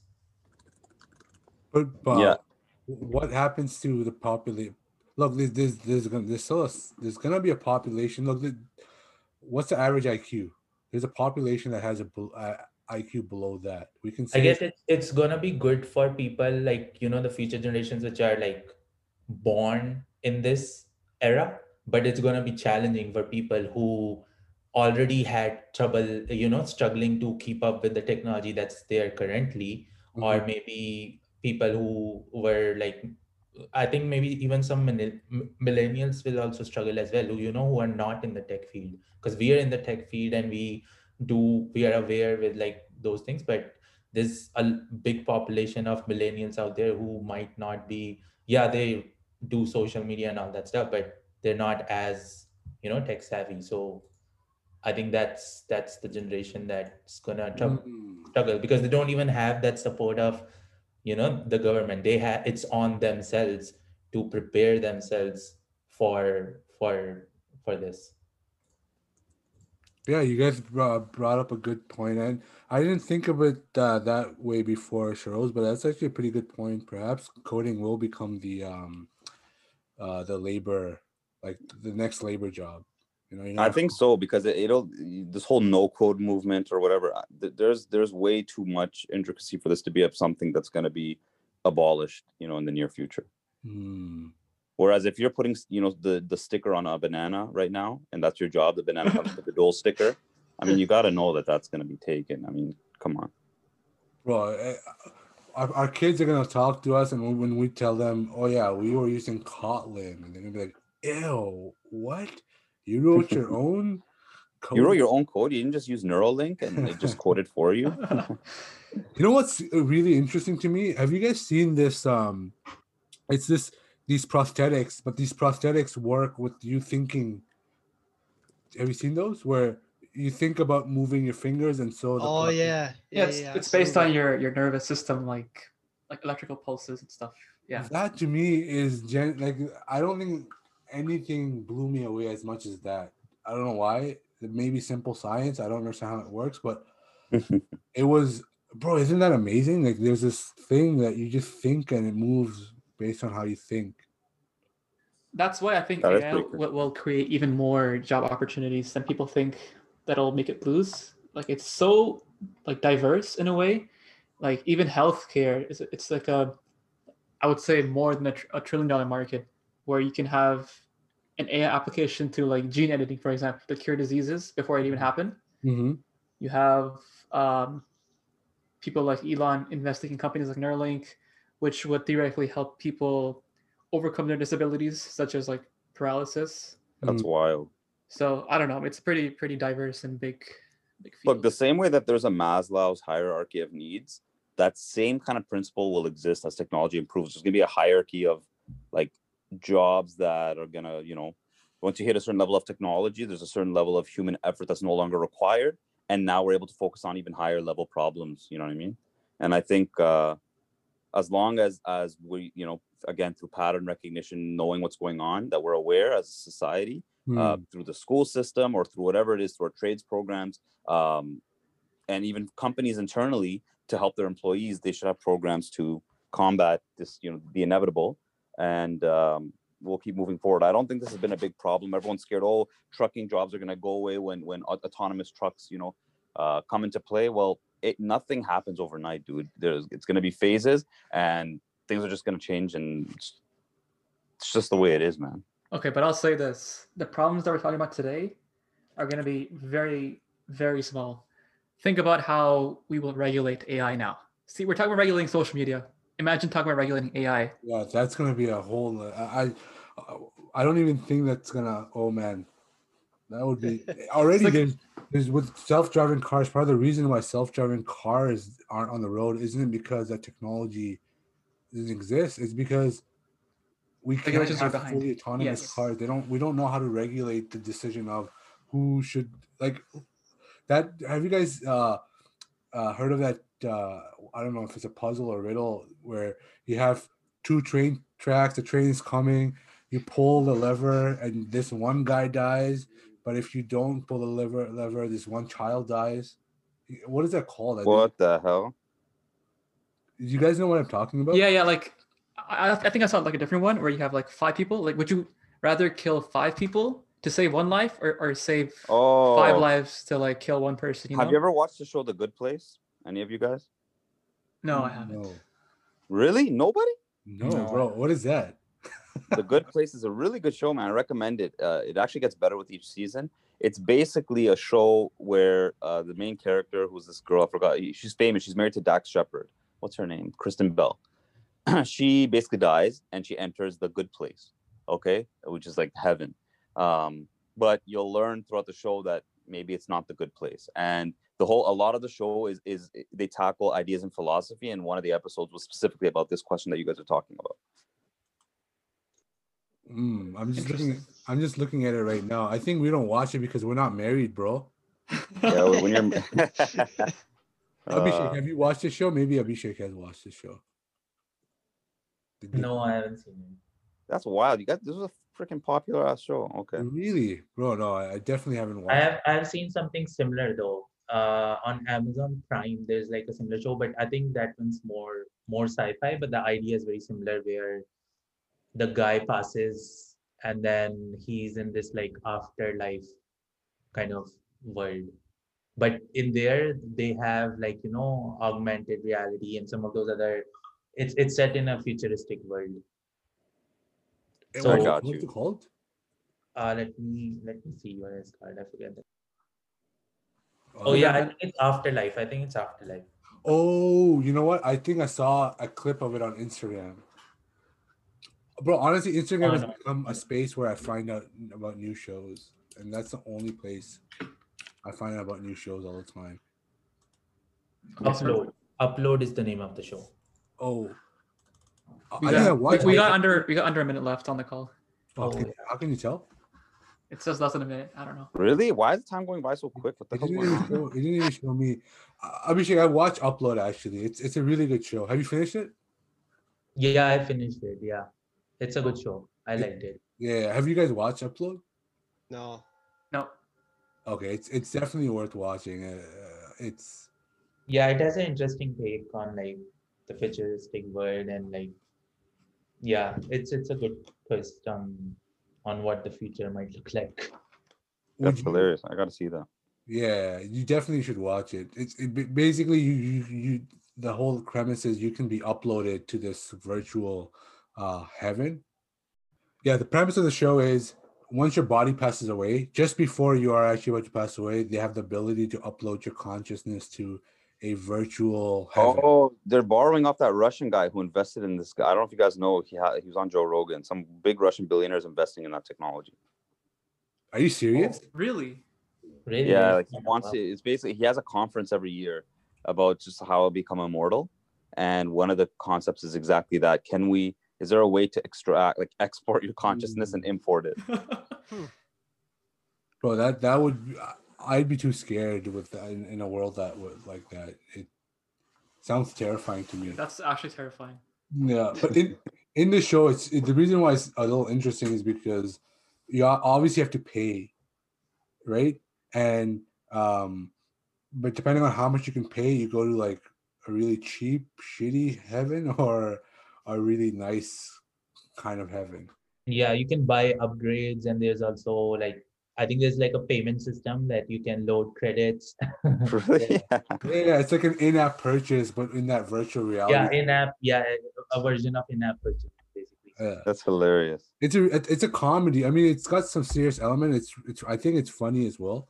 But yeah, this man basically is about to die. He's dating this girl that he's not really into, but she's super into him, and she is very rich. And Good problem to have. And she basically uploads him to her family's online estate or something along those lines, and now he's No, it's one of the various resorts that are available. Because there's even it's not I think single place. I think there's different type of companies that give that same service, so you can choose which one you want to get uploaded to, and they do like Really and things like that. Yeah. Exactly. Yeah, I highly recommend. Uploads is a really It's good it's a good show. Plus, I think it's funny as well. There's like a comedy element to it as well. So it's good. That's hilarious. Speaking of shows, Abhishek, I know Abhishek just finished it, but have you guys watched a show called Kingdom? I've heard of it, but I haven't watched it myself. Same. It's a show. It takes place in like 13th century Korea, and it's about zombies in 13th century. What the hell? What? Of course it's zombies. I'm just sick of this zombie. Bro, it's okay. It sounds really weird because when you think of zombies, you only think of modern era, never in the past. Yeah. It's interesting, but Abhishek, did you like it? Yeah, it's actually fun. It's like a different perspective on the entire zombie spectacle. Like I don't know what the hell it is with this zombie. Zombies and vampires. I don't know why these things are so popular. Yo, vampires are sexy. Don't even go there. I honestly don't understand the obsession. Are you team Edward or team what was the other one? Edward and I don't even remember. I think it was Actually, Bachman, but I don't remember. I've never even seen that series. at all. Jacob. That's it. You haven't watched Twilight? No, I haven't seen it. Bro, you're missing out on one of the most romantic literatures to have ever. There's Better than Romeo Juliet. I remember it was so big when I was in high school. Like it was insane. Yeah, in high Girls school. were. I remember specifically when Twilight was like getting big, and I was making fun of it. And one girl's like, "You haven't even read it," and I'm like, "You know what? She's freaking right." So I read it, and I was like, "It's still pretty garbage, man." You actually read Twilight. Twilight. That is hilarious. You read it. I've never read Harry Potter, never watched the movies, but yet I freaking read Twilight. Oh my gosh. So there was this I was dating a girl and Twilight came up and it was just a conversation about how how romantic it is. It's just why do you like Twilight? It's just so romantic. Like girls have this. Not just girls, guys too, but I was talking about girls have this notion of what they think that they want. But if a guy actually acted that way, there's no way you'd still be with them. And like, no, it's so romantic. I'm like, okay, for example, if I ask any of my girlfriends and I ask them first date, a guy brings a huge bouquet of flowers. What do you guys think? They would all be like, that is so sweet, that is so romantic. But in reality, if that were to actually happen, most likely they'd feel uncomfortable and probably be like, no, this guy's not. I don't want to see this guy again unless a date goes extremely, extremely well. They're like, no, just try it. You should just try it. It'll work. I'm like, okay, you're telling me you think it's very romantic if I snuck into your room in the middle of the night and watched you sleep. That's what in Twilight. That's what happens. There's a scene where I watched it in theaters, and there's a scene where he sneaks into the girl's room and watches her sleep, and all the girls were like, "That is so romantic. That is so sweet." Bro, imagine in real life, you sneak into a girl's place, like, what the fuck are you doing in my room? I'm just watching you sleep. She is not gonna go like, oh, you're so romantic. That's hilarious, bro. That's not happening. No, Nolan, have you watched Twilight? I have not. I'm not into that space much, but I have not watched it. Okay, well, what show are you watching currently? TV shows I'm currently watching. Good question. I'm just catching up with Ozark, actually. Oh, amazing show, bro. Really? Yeah, I'm watching So the no last season that spoilers, came out. guys. I haven't seen the latest season yet. Yeah. Dude, it's amazing. Yeah, Okay. I gotta jump on it. How many seasons are there? I've only watched season 1. There's 3 seasons. 3. Yo, the main character is just a true stoic, man. I love it. Yeah, that's kind of like up my alley in terms of shows, like all that kind of stuff. Like Narcos, Ozark, all that kind of drug you like peddling. that? Okay. Yeah. Narcos is another one I never actually finished. I think I watched the first 2 seasons and I just never watched it again. Actually, on that topic, Nolan, have you seen The Wire? It's an old show. It's a HBO show, but it's amazing. It's like everyone always talks about The Wire. Everyone does. I don't know if Shiroz recommended that to me. Yes, I watched it like years ago. I liked it. It was very long, but it's very gritty, extremely gritty. Yeah. So, have you guys seen Sopranos? Episodes here. I've heard a lot I haven't about watched it fully through though. Yeah, it's a pretty good show as well, but it's very slow, like by today's standards, for sure. Yeah.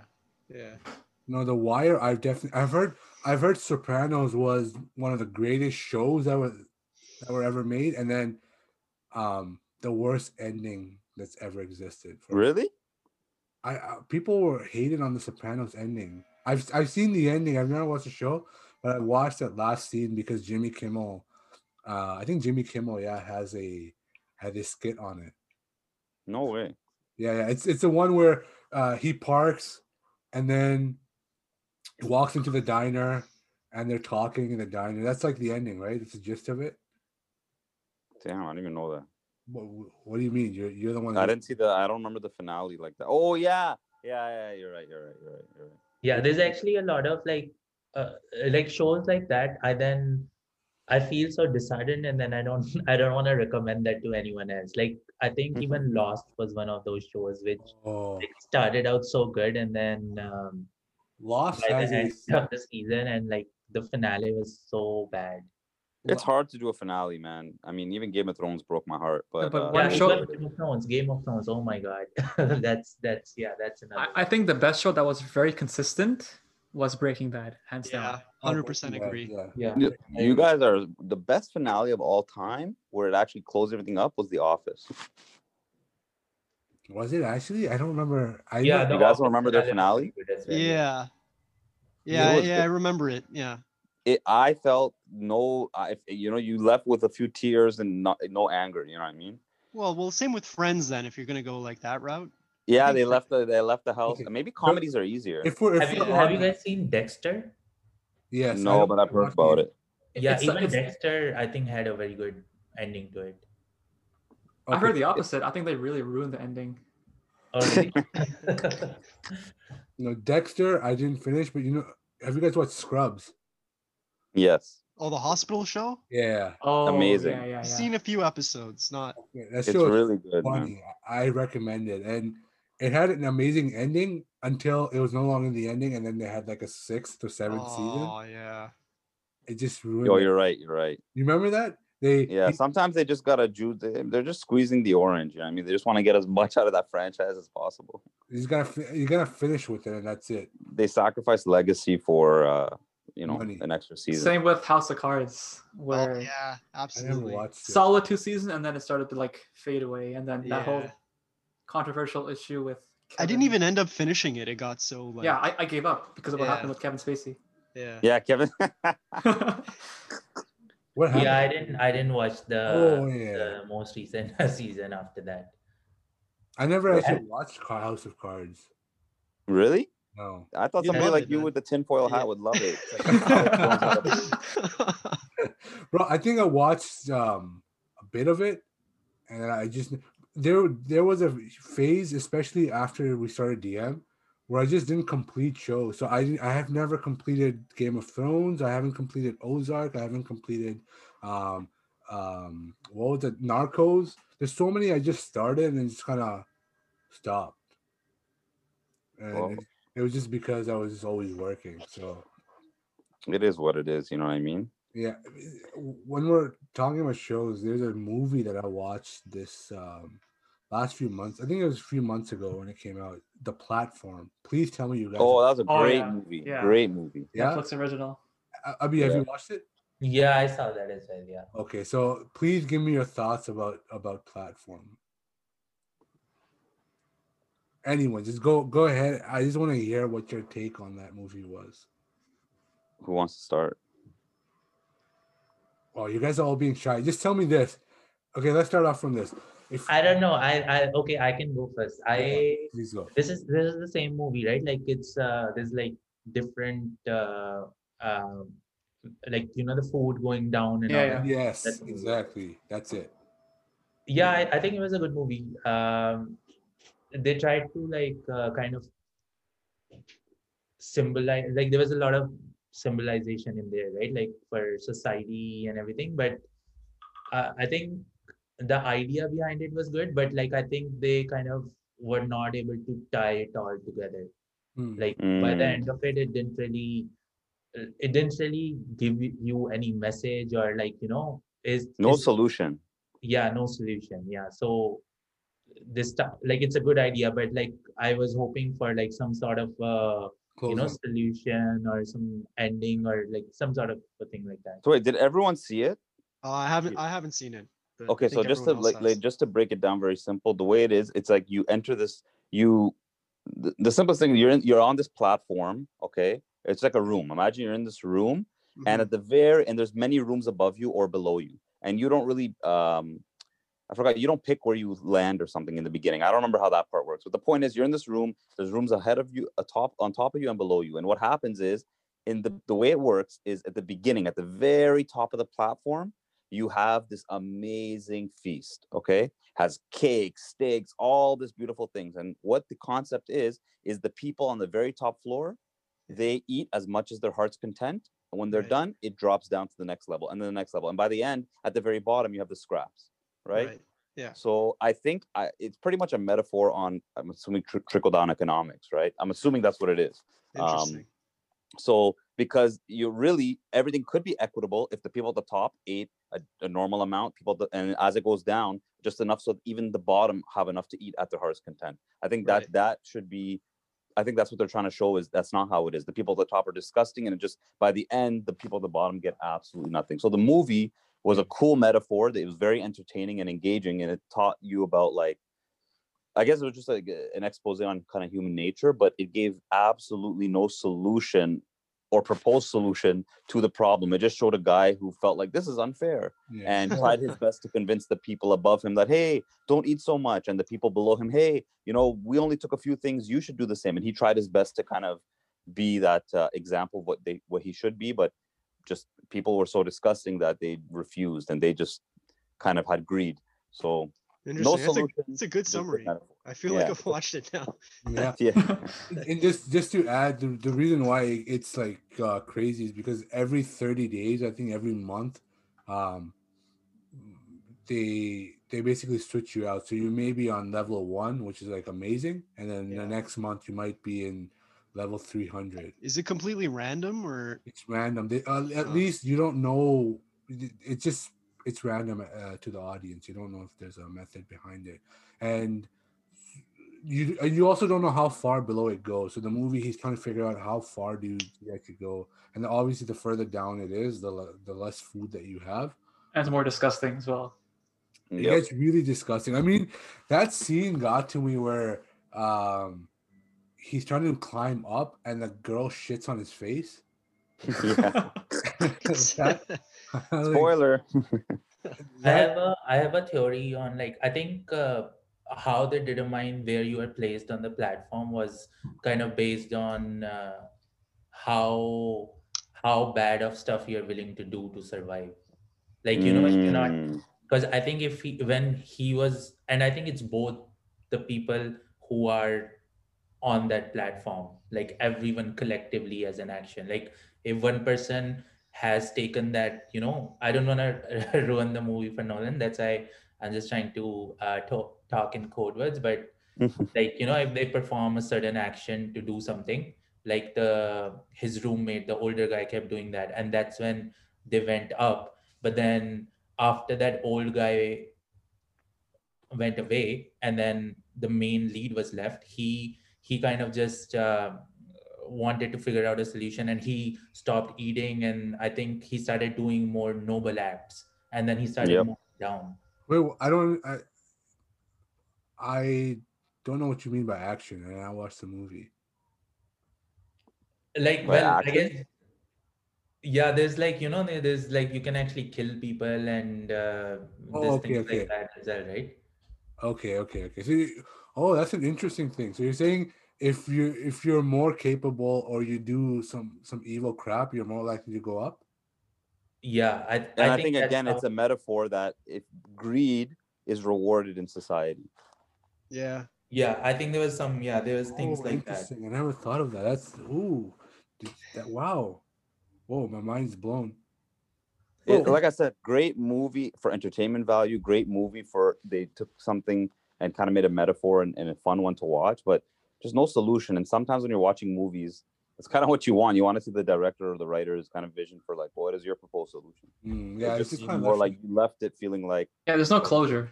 yeah. definitely no closure. But the movie, one of the premises in the movie is when you get sent to this, I think it's a prison. When you get sent to this, they ask you what's your favorite meal, and so Yes.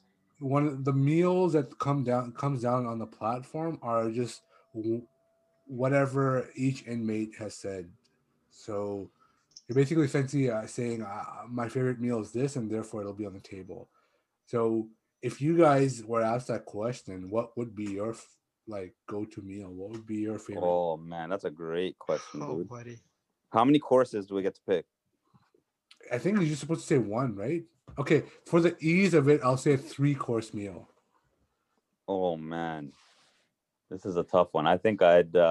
Really, a I'm tough not gonna one. waste time. I'm not gonna waste time on appetizers, but I think I would go with something with meat, man. It would have to be like a really good steak, and for dessert, man, frick, this is so hard.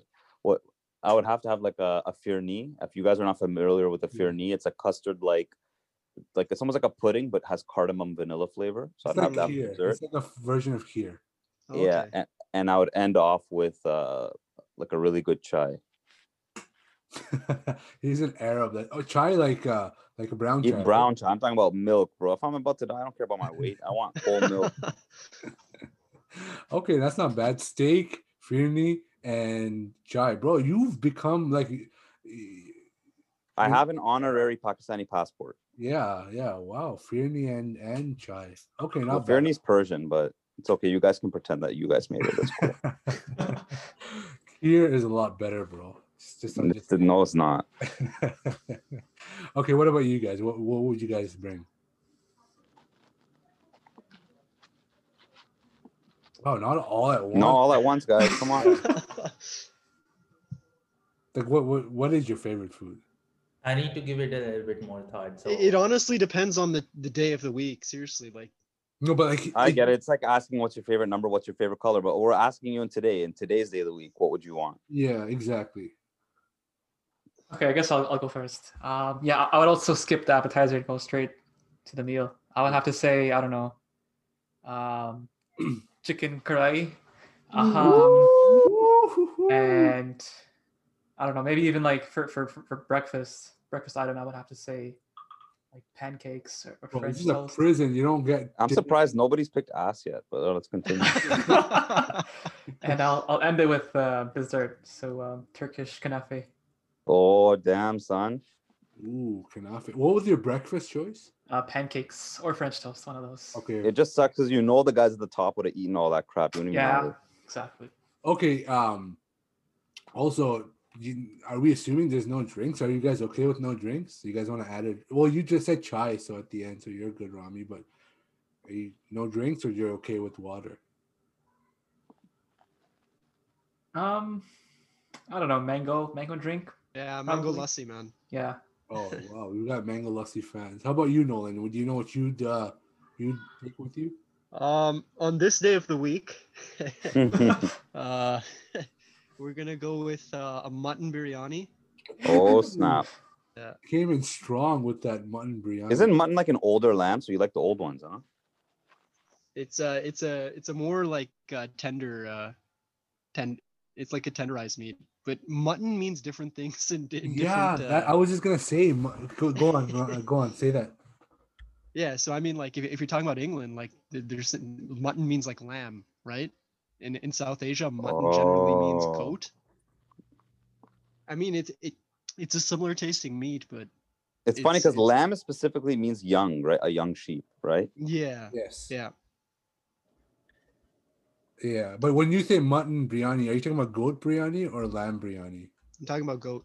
Okay, got it. Yeah. Came in strong with the biryani. Okay, go on. Yeah. What's next? For dessert, we're keeping the theme. I'll go with the kulfi. Okay. Ooh. Oh, Nolan, I think I'm gonna be bunking with you. Let's go. And then what else? And for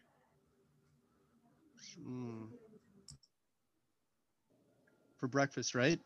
Well, anything. Third item. He chose breakfast. You go for whatever you want. Yeah, well then I'm gonna go with the drink. Because I feel like a mango lassi for sure. Oh, and I like the way Nolan approached that. Yo, I like that, Nolan. But that's today, Sunday, January 24th, 2021. You know, I learned in my history class, and I don't know if it's just liberal, agenda, but what they were talking about, we were learning about the Mughal Empire. Yeah. This is in my South Asian religions class, actually. And the professor was saying that when the Mughal Empire, like basically biryani specifically, was an introduction by the Mughals it was like a diplomatic move.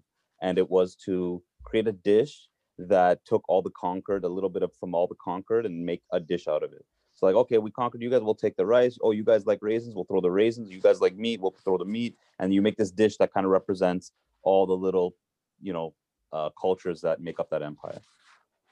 Interesting. I've heard something similar, but it wasn't a diplomatic thing. It was more like what's the easiest thing to make that has all the nutrition an army would need, and then they came up with biryani. But I like that version a lot better, the one that you just mentioned. Yeah, I'm gonna teach you guys one more fact. Well, I learned it from Atik. Something cool. Did you know that the way that you say tea depends on how the tea was given, like traded to you, imported? Yeah. So if it was imported by land, the way that people say the word tea starts with a ch, like with the ch sound, like che, shai, chai. So if tea was given to you or imported to you through land, your language usually says tea or calls tea with that. It starts with ch or sh, that sound. Whereas if it came by sea, then you would use the T, like you'd use tea to say tea. So that's why a lot of the Middle East and Indian subcontinent, even Russia, the way they say tea is chai, shai, some derivative che, whereas everywhere else in the world where it was by C, they use the letter T to say tea. Oh, that's interesting, man. Yeah, and I think it's like the reason why it's Chinese in southern China has one way of saying it, and northern China has another way of saying it, and depending on the trade routes. Yeah. And one more cool fact I learned in history, since we're talking about food. Wait, before you do mention that, I think Atik's gonna love the fact that you did preface it with Atik taught me, because I learned it from Atik. You do have a habit of stealing Atik's. Bro, how's it stealing? Yo, this is the thing, guys. If you learn something, if you learn content, you don't have to source where you learned it from. Otherwise, I'd be like, well, what the hell? It's like 1 + 1 is 2 because I learned from Miss Frizzo back in grade 1. You don't have to say that. Your knowledge becomes yours. You adopt it. No, Atik very, very sensitive to that.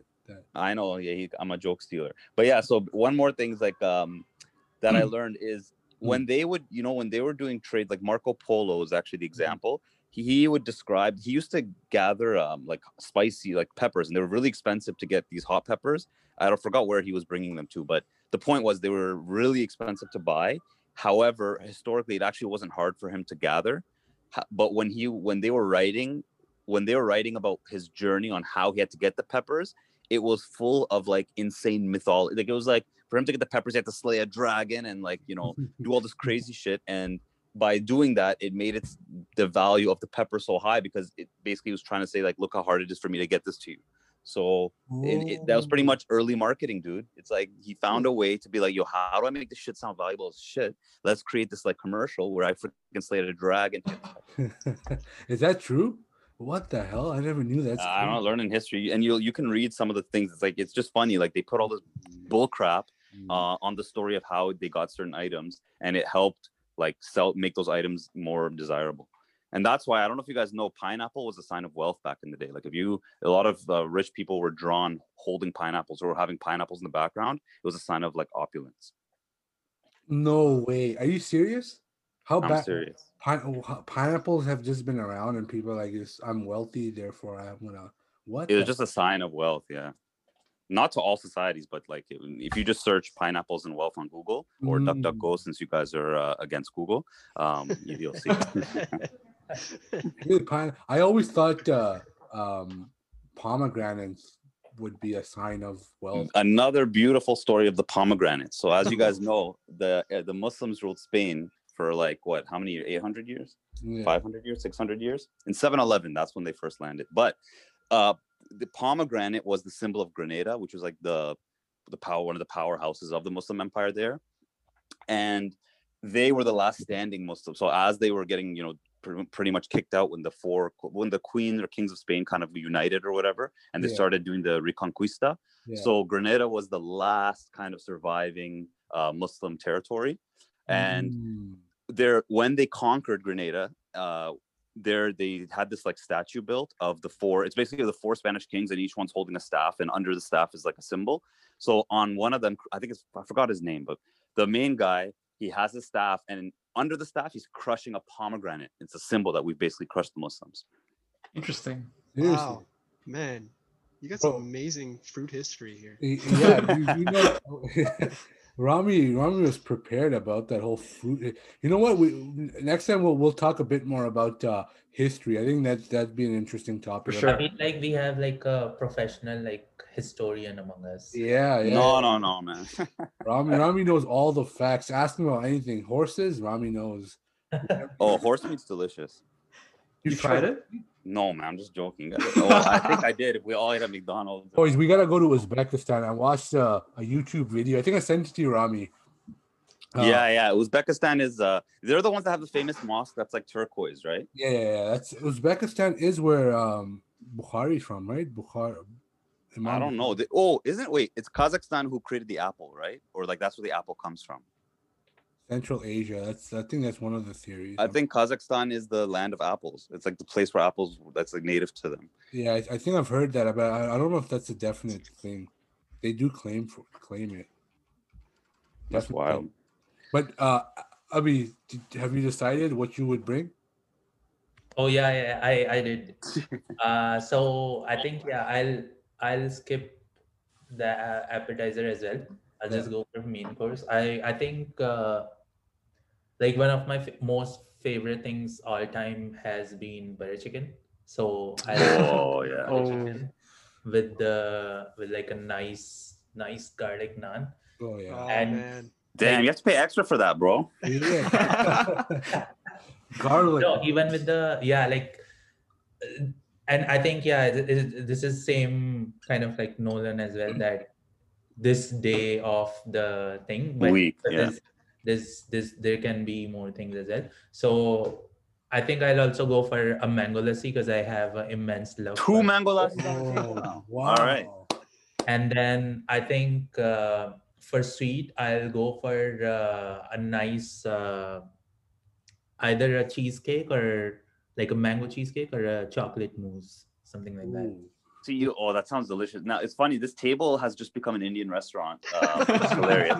But what's hilarious is if we were smart, we would just ask for the spiciest effing dishes so that nobody else can No one eat it. else, If they yeah, try, yeah. they'll be like, "Fuck it, just let it go down. I'm not eating this shit." But in the movie, the thing that was weird was they were people that didn't want to eat the crab. They were like pissing on it and stuff. making it oh, unedible. Oh, it was a serious hyperbole. But look, out of this podcast today, everyone needs to watch The Good Place. Trust me, it's a really good show, especially the finales of each season. It actually had pretty good closure too. That show, so I recommend that. The Platform, if you haven't watched it, you probably don't have to because we just Yeah. told you the entire movie. And and yeah, we are not only a source for a conspiracy, but we also provide great history on fruits and what else?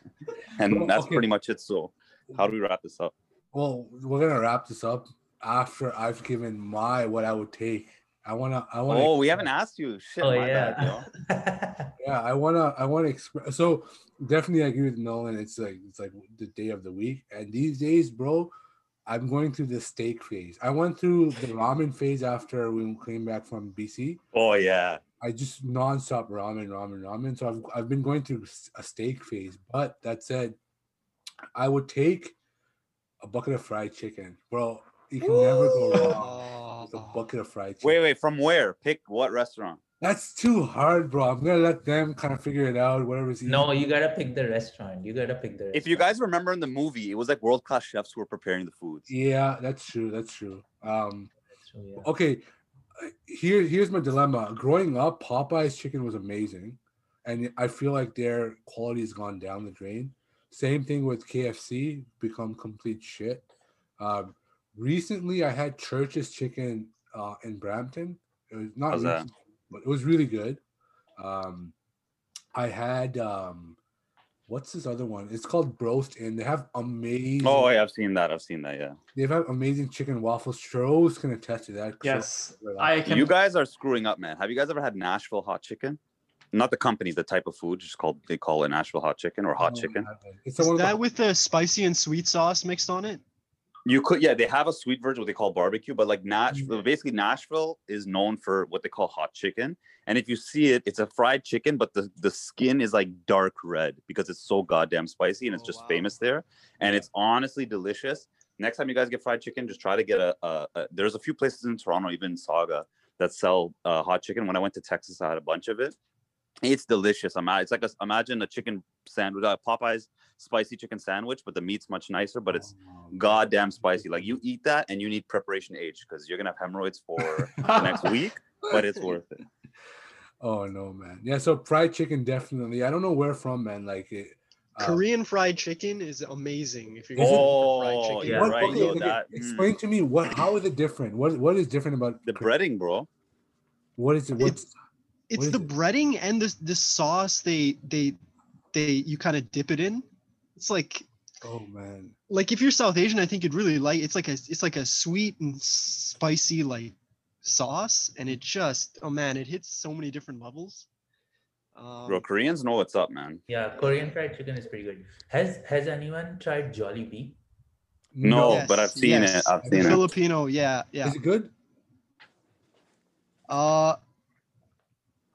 It's okay. It's not in my top. It's not my top.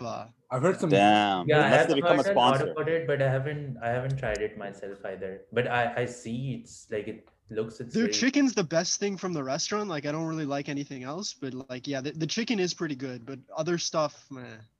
Have any of you guys had deep fried turkey? No, that's something I've always wanted. Where do you get that? Okay, this is what we're gonna do. This Thanksgiving, so if we're still friends in a year from now, and Thanksgiving comes, we will do a live podcast where we'll fry it because you have to do it outside. You can't do it inside; it explodes like crazy. Dump it in the We- pot, right? Yeah, well, I'll because I saw them on Amazon because I have a turkey in my freezer and I live in a condo. I don't know why the frick I have a turkey. I just took it from my parents' house thinking I was gonna make it. I'm obviously not gonna make it, so I say we just take that thing and we just deep fry the crap out of it. Okay, well, it's set next Thanksgiving. Wait, are we gonna do American Thanksgiving since we're patriots, or are we gonna do Canadian Thanksgiving? No, man, we gotta still stay loyal to where we, where we are. We're gonna do Canadian. All right, so October, what is it? October 29th? I forgot what day. October 7th, I think. October 7th. Oh, okay, that's not that far from now. Damn, we're already almost done the first month of Yeah, 2020. what the Wild. So we're gonna do a live thing. By then, we're probably gonna have 35 million followers. Probably, we're gonna have PewDiePie and Joe Rogan on our podcast by then. You know what? A year from now, when we're doing that live turkey, Joe Rogan will be joining us. Yes, I've said it now. Yeah, he is on a carnivore diet, so it might work out. Yeah, it might actually work out. But fried chicken, I've been craving Faluda. You guys know what Faluda is? Oh yeah, my yeah. god, It's good. amazing. Bro, Love it. the five of us need to meet up Very and go for good. Faluda. Sorry? But we're gonna have a Bollywood night. Don't worry, my condo. Bro, Faluda from Milan, best Faluda at least I've tried in and around here. That's my dessert. So now I want some food. And what else will I have? What was the third thing that you guys chose? It was a drink, right? Yeah, well, it depends. Yeah, we had last year's chai. Yeah, you know what? What do I after that I'd go for a karak chai. A nice yeah. karak chai. Mm. What's a karak chai? It's just like karak Strong. means like strong tea. Karak strong means tea, strong. Oh, okay. Have you guys ever had Kashmiri chai? Yeah, oh, yeah, man. yeah, it's pretty heavy. Yeah, I man. like My it. mother-in-law makes it. It's freaking wild. Oh, Kashmiri chai would be a good pick as well. Yeah. that is Yeah. so funny that you mentioned. I'm telling you, I don't know how Starbucks, because Kashmiri chai is pink, as you guys know. Yeah. Yeah, It's so easily marketable. Why would they not make a Kashmiri chai frap where it's like pink with the whipped cream and some like crushed Yeah. pistachios on top? That Oh, shit would man. sell. And the word Kashmir sounds so nice. Like it, like, you know, If it comes out, anytime I own the royalties. Yeah, we own the royalties of that. This show owns the royalty of that drink. So Starbucks, if you come out with it, then at least name it after us. That's I mean, That's what- they'll probably call it like chai tea or something. Yeah, exactly. Yeah, they Chai tea version 2. Maybe they already have it and it's called some fancy name. they'll call it disputed territory frap. Because, we all know Kashmir is. Okay. That's Next, the most SJW thing. Shiroz and I have a good story to tell about Kashmiri chai from Chicago. So next podcast, we'll talk about. Shiroz, do you know what I'm talking about? Do you remember? No, I don't. Chicago morning with Z's uncle. Oh yes, now I remember. Oh, bro! Boy. Honestly, like when you eat a heavy desi breakfast, you need to sleep. It's impossible to try again. I don't know how they're so productive. I honestly don't know, but that's the story for next time. I think we're just about at time. I want to thank all you guys for coming on today. Next week we'll come again and to talk about what's going on next week. And again, this podcast is sponsored by DM the app and Parlor. So make sure you use the imposter syndrome as the coupon code, and you're good. All right, guys. Well, take it easy. Thank you. All right, later. All right, guys. Take care. All right, Okay. guys. Nice talking to you. Bye.